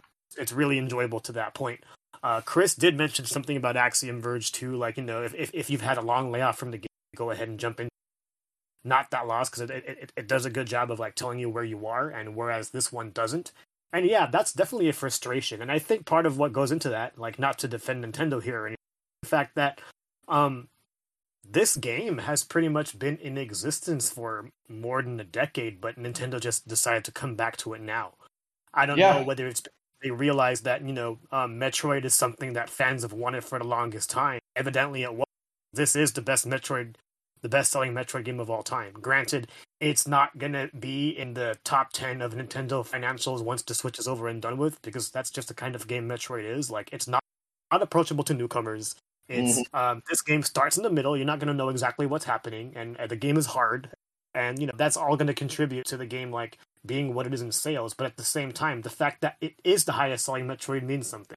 So, you know, once we finally get our Metroid Prime 3 trilogy going into part 4, like people are going to be excited for that, and like it was very well deserving of, you know, best action adventure game in the Game Awards, even though it was up against even more popular AAA titles on the bigger console. Like, again, Metroid is back in a big way, much like the way Halo is, and like the industry is better for it. And like if this was the game I had to wait for because Animal Crossing owned the world, like I'm happy for it. Like Metroid Dread is great. Yeah. Yeah. The weird thing is, like, when you were mentioning that you can like counter the Emmy when they catch you, they're trying to like stick you with whatever their like jabby thing is, and yeah, it's gruesome. They mentioned like, oh, this is almost impossible, and I was like, I could do it like 1 out of every 3 times, 1 out of every 4 times, like pretty reliably. That's why I don't think it's necessarily like my controls were like busted or anything. Okay, well, for me, part of the struggle was like coming from Metroid Prime, or not the Metroid Prime, Return of Samus was the parry. The parry was like an integral part of the handheld game, or of the 3DS game, and it was just hard to do. Whereas it's something you really, really need in Dread, and then eventually it becomes obsolete. So yeah. I think in that game it's probably more because that game was just so repetitive in that you were just taking out all of these Metroids that it probably lulls you into a place where you just kind of like just easily lose track of what you're doing. Whereas here they kind of keep you more interested in what's going on. They're not throwing in the same enemy at you all the time. The bosses are different from each other. The areas are different. All that kind of stuff. And yeah, I didn't really get all that far into Samus Returns because my 3DS was busted. The shoulder buttons didn't work. The ones that they let you use, or they required you to use, they didn't use the other shoulder buttons if you're on a new 3DS. So that was kind of an annoying thing I had there. Is like there are no accessibility controls to let you remap things, and that can maybe something they could have done here as well, is like let you remap some stuff, because there's once you start getting like different weapons and such that kind of just layer things on in a weird way that kind of gets a bit complicated at times. Though they do at least do the nice thing of having all of the controls documented in the pause menu. So if you're like, I forget how to do this thing, you're like, oh, look it up. I'm like, oh, okay. It may take you time to figure out the exact way that works, but that kind of stuff. And yeah, like Nintendo's starting to their games are starting to suffer from their lack of accessibility options in most of their games. Like one of the only ones they have in this is like, oh, it's brightness because it's on an OLED screen now. With that kind of thing. But there could be some things they could do with this game if they really wanted to make it a little bit more accessible without really breaking it in any way. But that was Metroid Dread. I was trying to think there was something else I had an issue with, but I forget. But it's a very good game. I like it a lot. Like for me, I've never really gelled with the Metroid games as much as I like the style with them. Metroid Prime is kind of the one that really struck a chord with me, and that's nothing like any of the 2D games. Yep. The way they control and all that. So that's kind of the thing I'd mentioned on Let's Weekend. I started getting into Symphony of the Night, mostly because I just looked up a map that had all the location of all the items. So when I got stuck, I was like, okay, what am I missing here that I have access to? It isn't just like a dumb area that I'm, having trouble with, that kind of stuff. And Metroid doesn't really have that much of a map that's like filled with stuff. It's mostly like items are specifically placed. There's no like one-off items like Castlevania Symphony of the Night does. It was like, oh, there's all these different kind of food, and some of them are like one-use mechanics that don't ever get used for anything else like that. Like Metroid, everything is an item that is specifically there because that is when you're going to be able to access it by having this other item. And they have specific uses and all that kind of stuff. There's no fluff in Metroid games, really. They're very much designed to only have what you need to actually progress and what enemies are designed to need to be beaten. Whereas Symphony of the Night, they're like, fuck it, we'll put all this weird shit in because who fucking cares anymore? This is a side game. Who cares about Symphony of the Night? That's not going to be the future of this series. They were expecting Castlevania 64 to be the future of the series. Symphony of the Night was going to be this side project that would be a niche thing. Then they made like 5 more of those games, like Symphony of the Night. But Metroid Dread. Yeah, I am interested in seeing like, I'm sure they will continue with like 2D Metroid like somewhere down the line, but said about what Axiom Verge does, like just again, like this game has been in development and like I want to see another 2D Metroid after learning what all these Metroid games have done, whether it's Bloodstained, Hollow Knight, Axiom Verge especially. Like I feel like Nintendo can like steal so many things from those games to make Metroid even more awesome, because like again, like even as quote unquote old as this game was, it still felt modern. So. Well, this game isn't that old. It's a few years old. But they tried to make games called Metroid Dread over the past 15 years a couple times. Just never figured out the way to go for that stuff. That's why they waited until they have a dev that made a Metroid game that wasn't, within Nintendo's grasp. I'm like, you do this. We don't know. We tried to make Metroid Prime 4 and we couldn't do that. We had to give it to another team. So maybe we'll see that sometime this year, but I think the rumors are they're going to do a remake of Metroid Prime 1. Which is like cool, but there's also 2 other games after that. Not to mention, Metroid Prime 1 has aged well enough where it's still playable. So yeah. Speaking of which, we know that there is first-person Metroid game in the works. So yeah, Metroid Prime 4, which was 4 years ago. Yeah, 5 years ago actually. It was like 2017. And if that rumor is the reason why we haven't gotten the trilogy. Yeah, that'd be nice. I have the trilogy on my Wii U. I think it was on sale at one point on the eShop. The one time it was probably on sale. I might have to check it out, because I've only played 1, and probably realistically not even more than like a handful of hours. Just for the way that I probably played it. I pre-ordered 3, but never picked it up. That was a whole weird situation where GameStop like created a separate account. Pre-order for me. That I never understood why they would do that instead of the one I had already.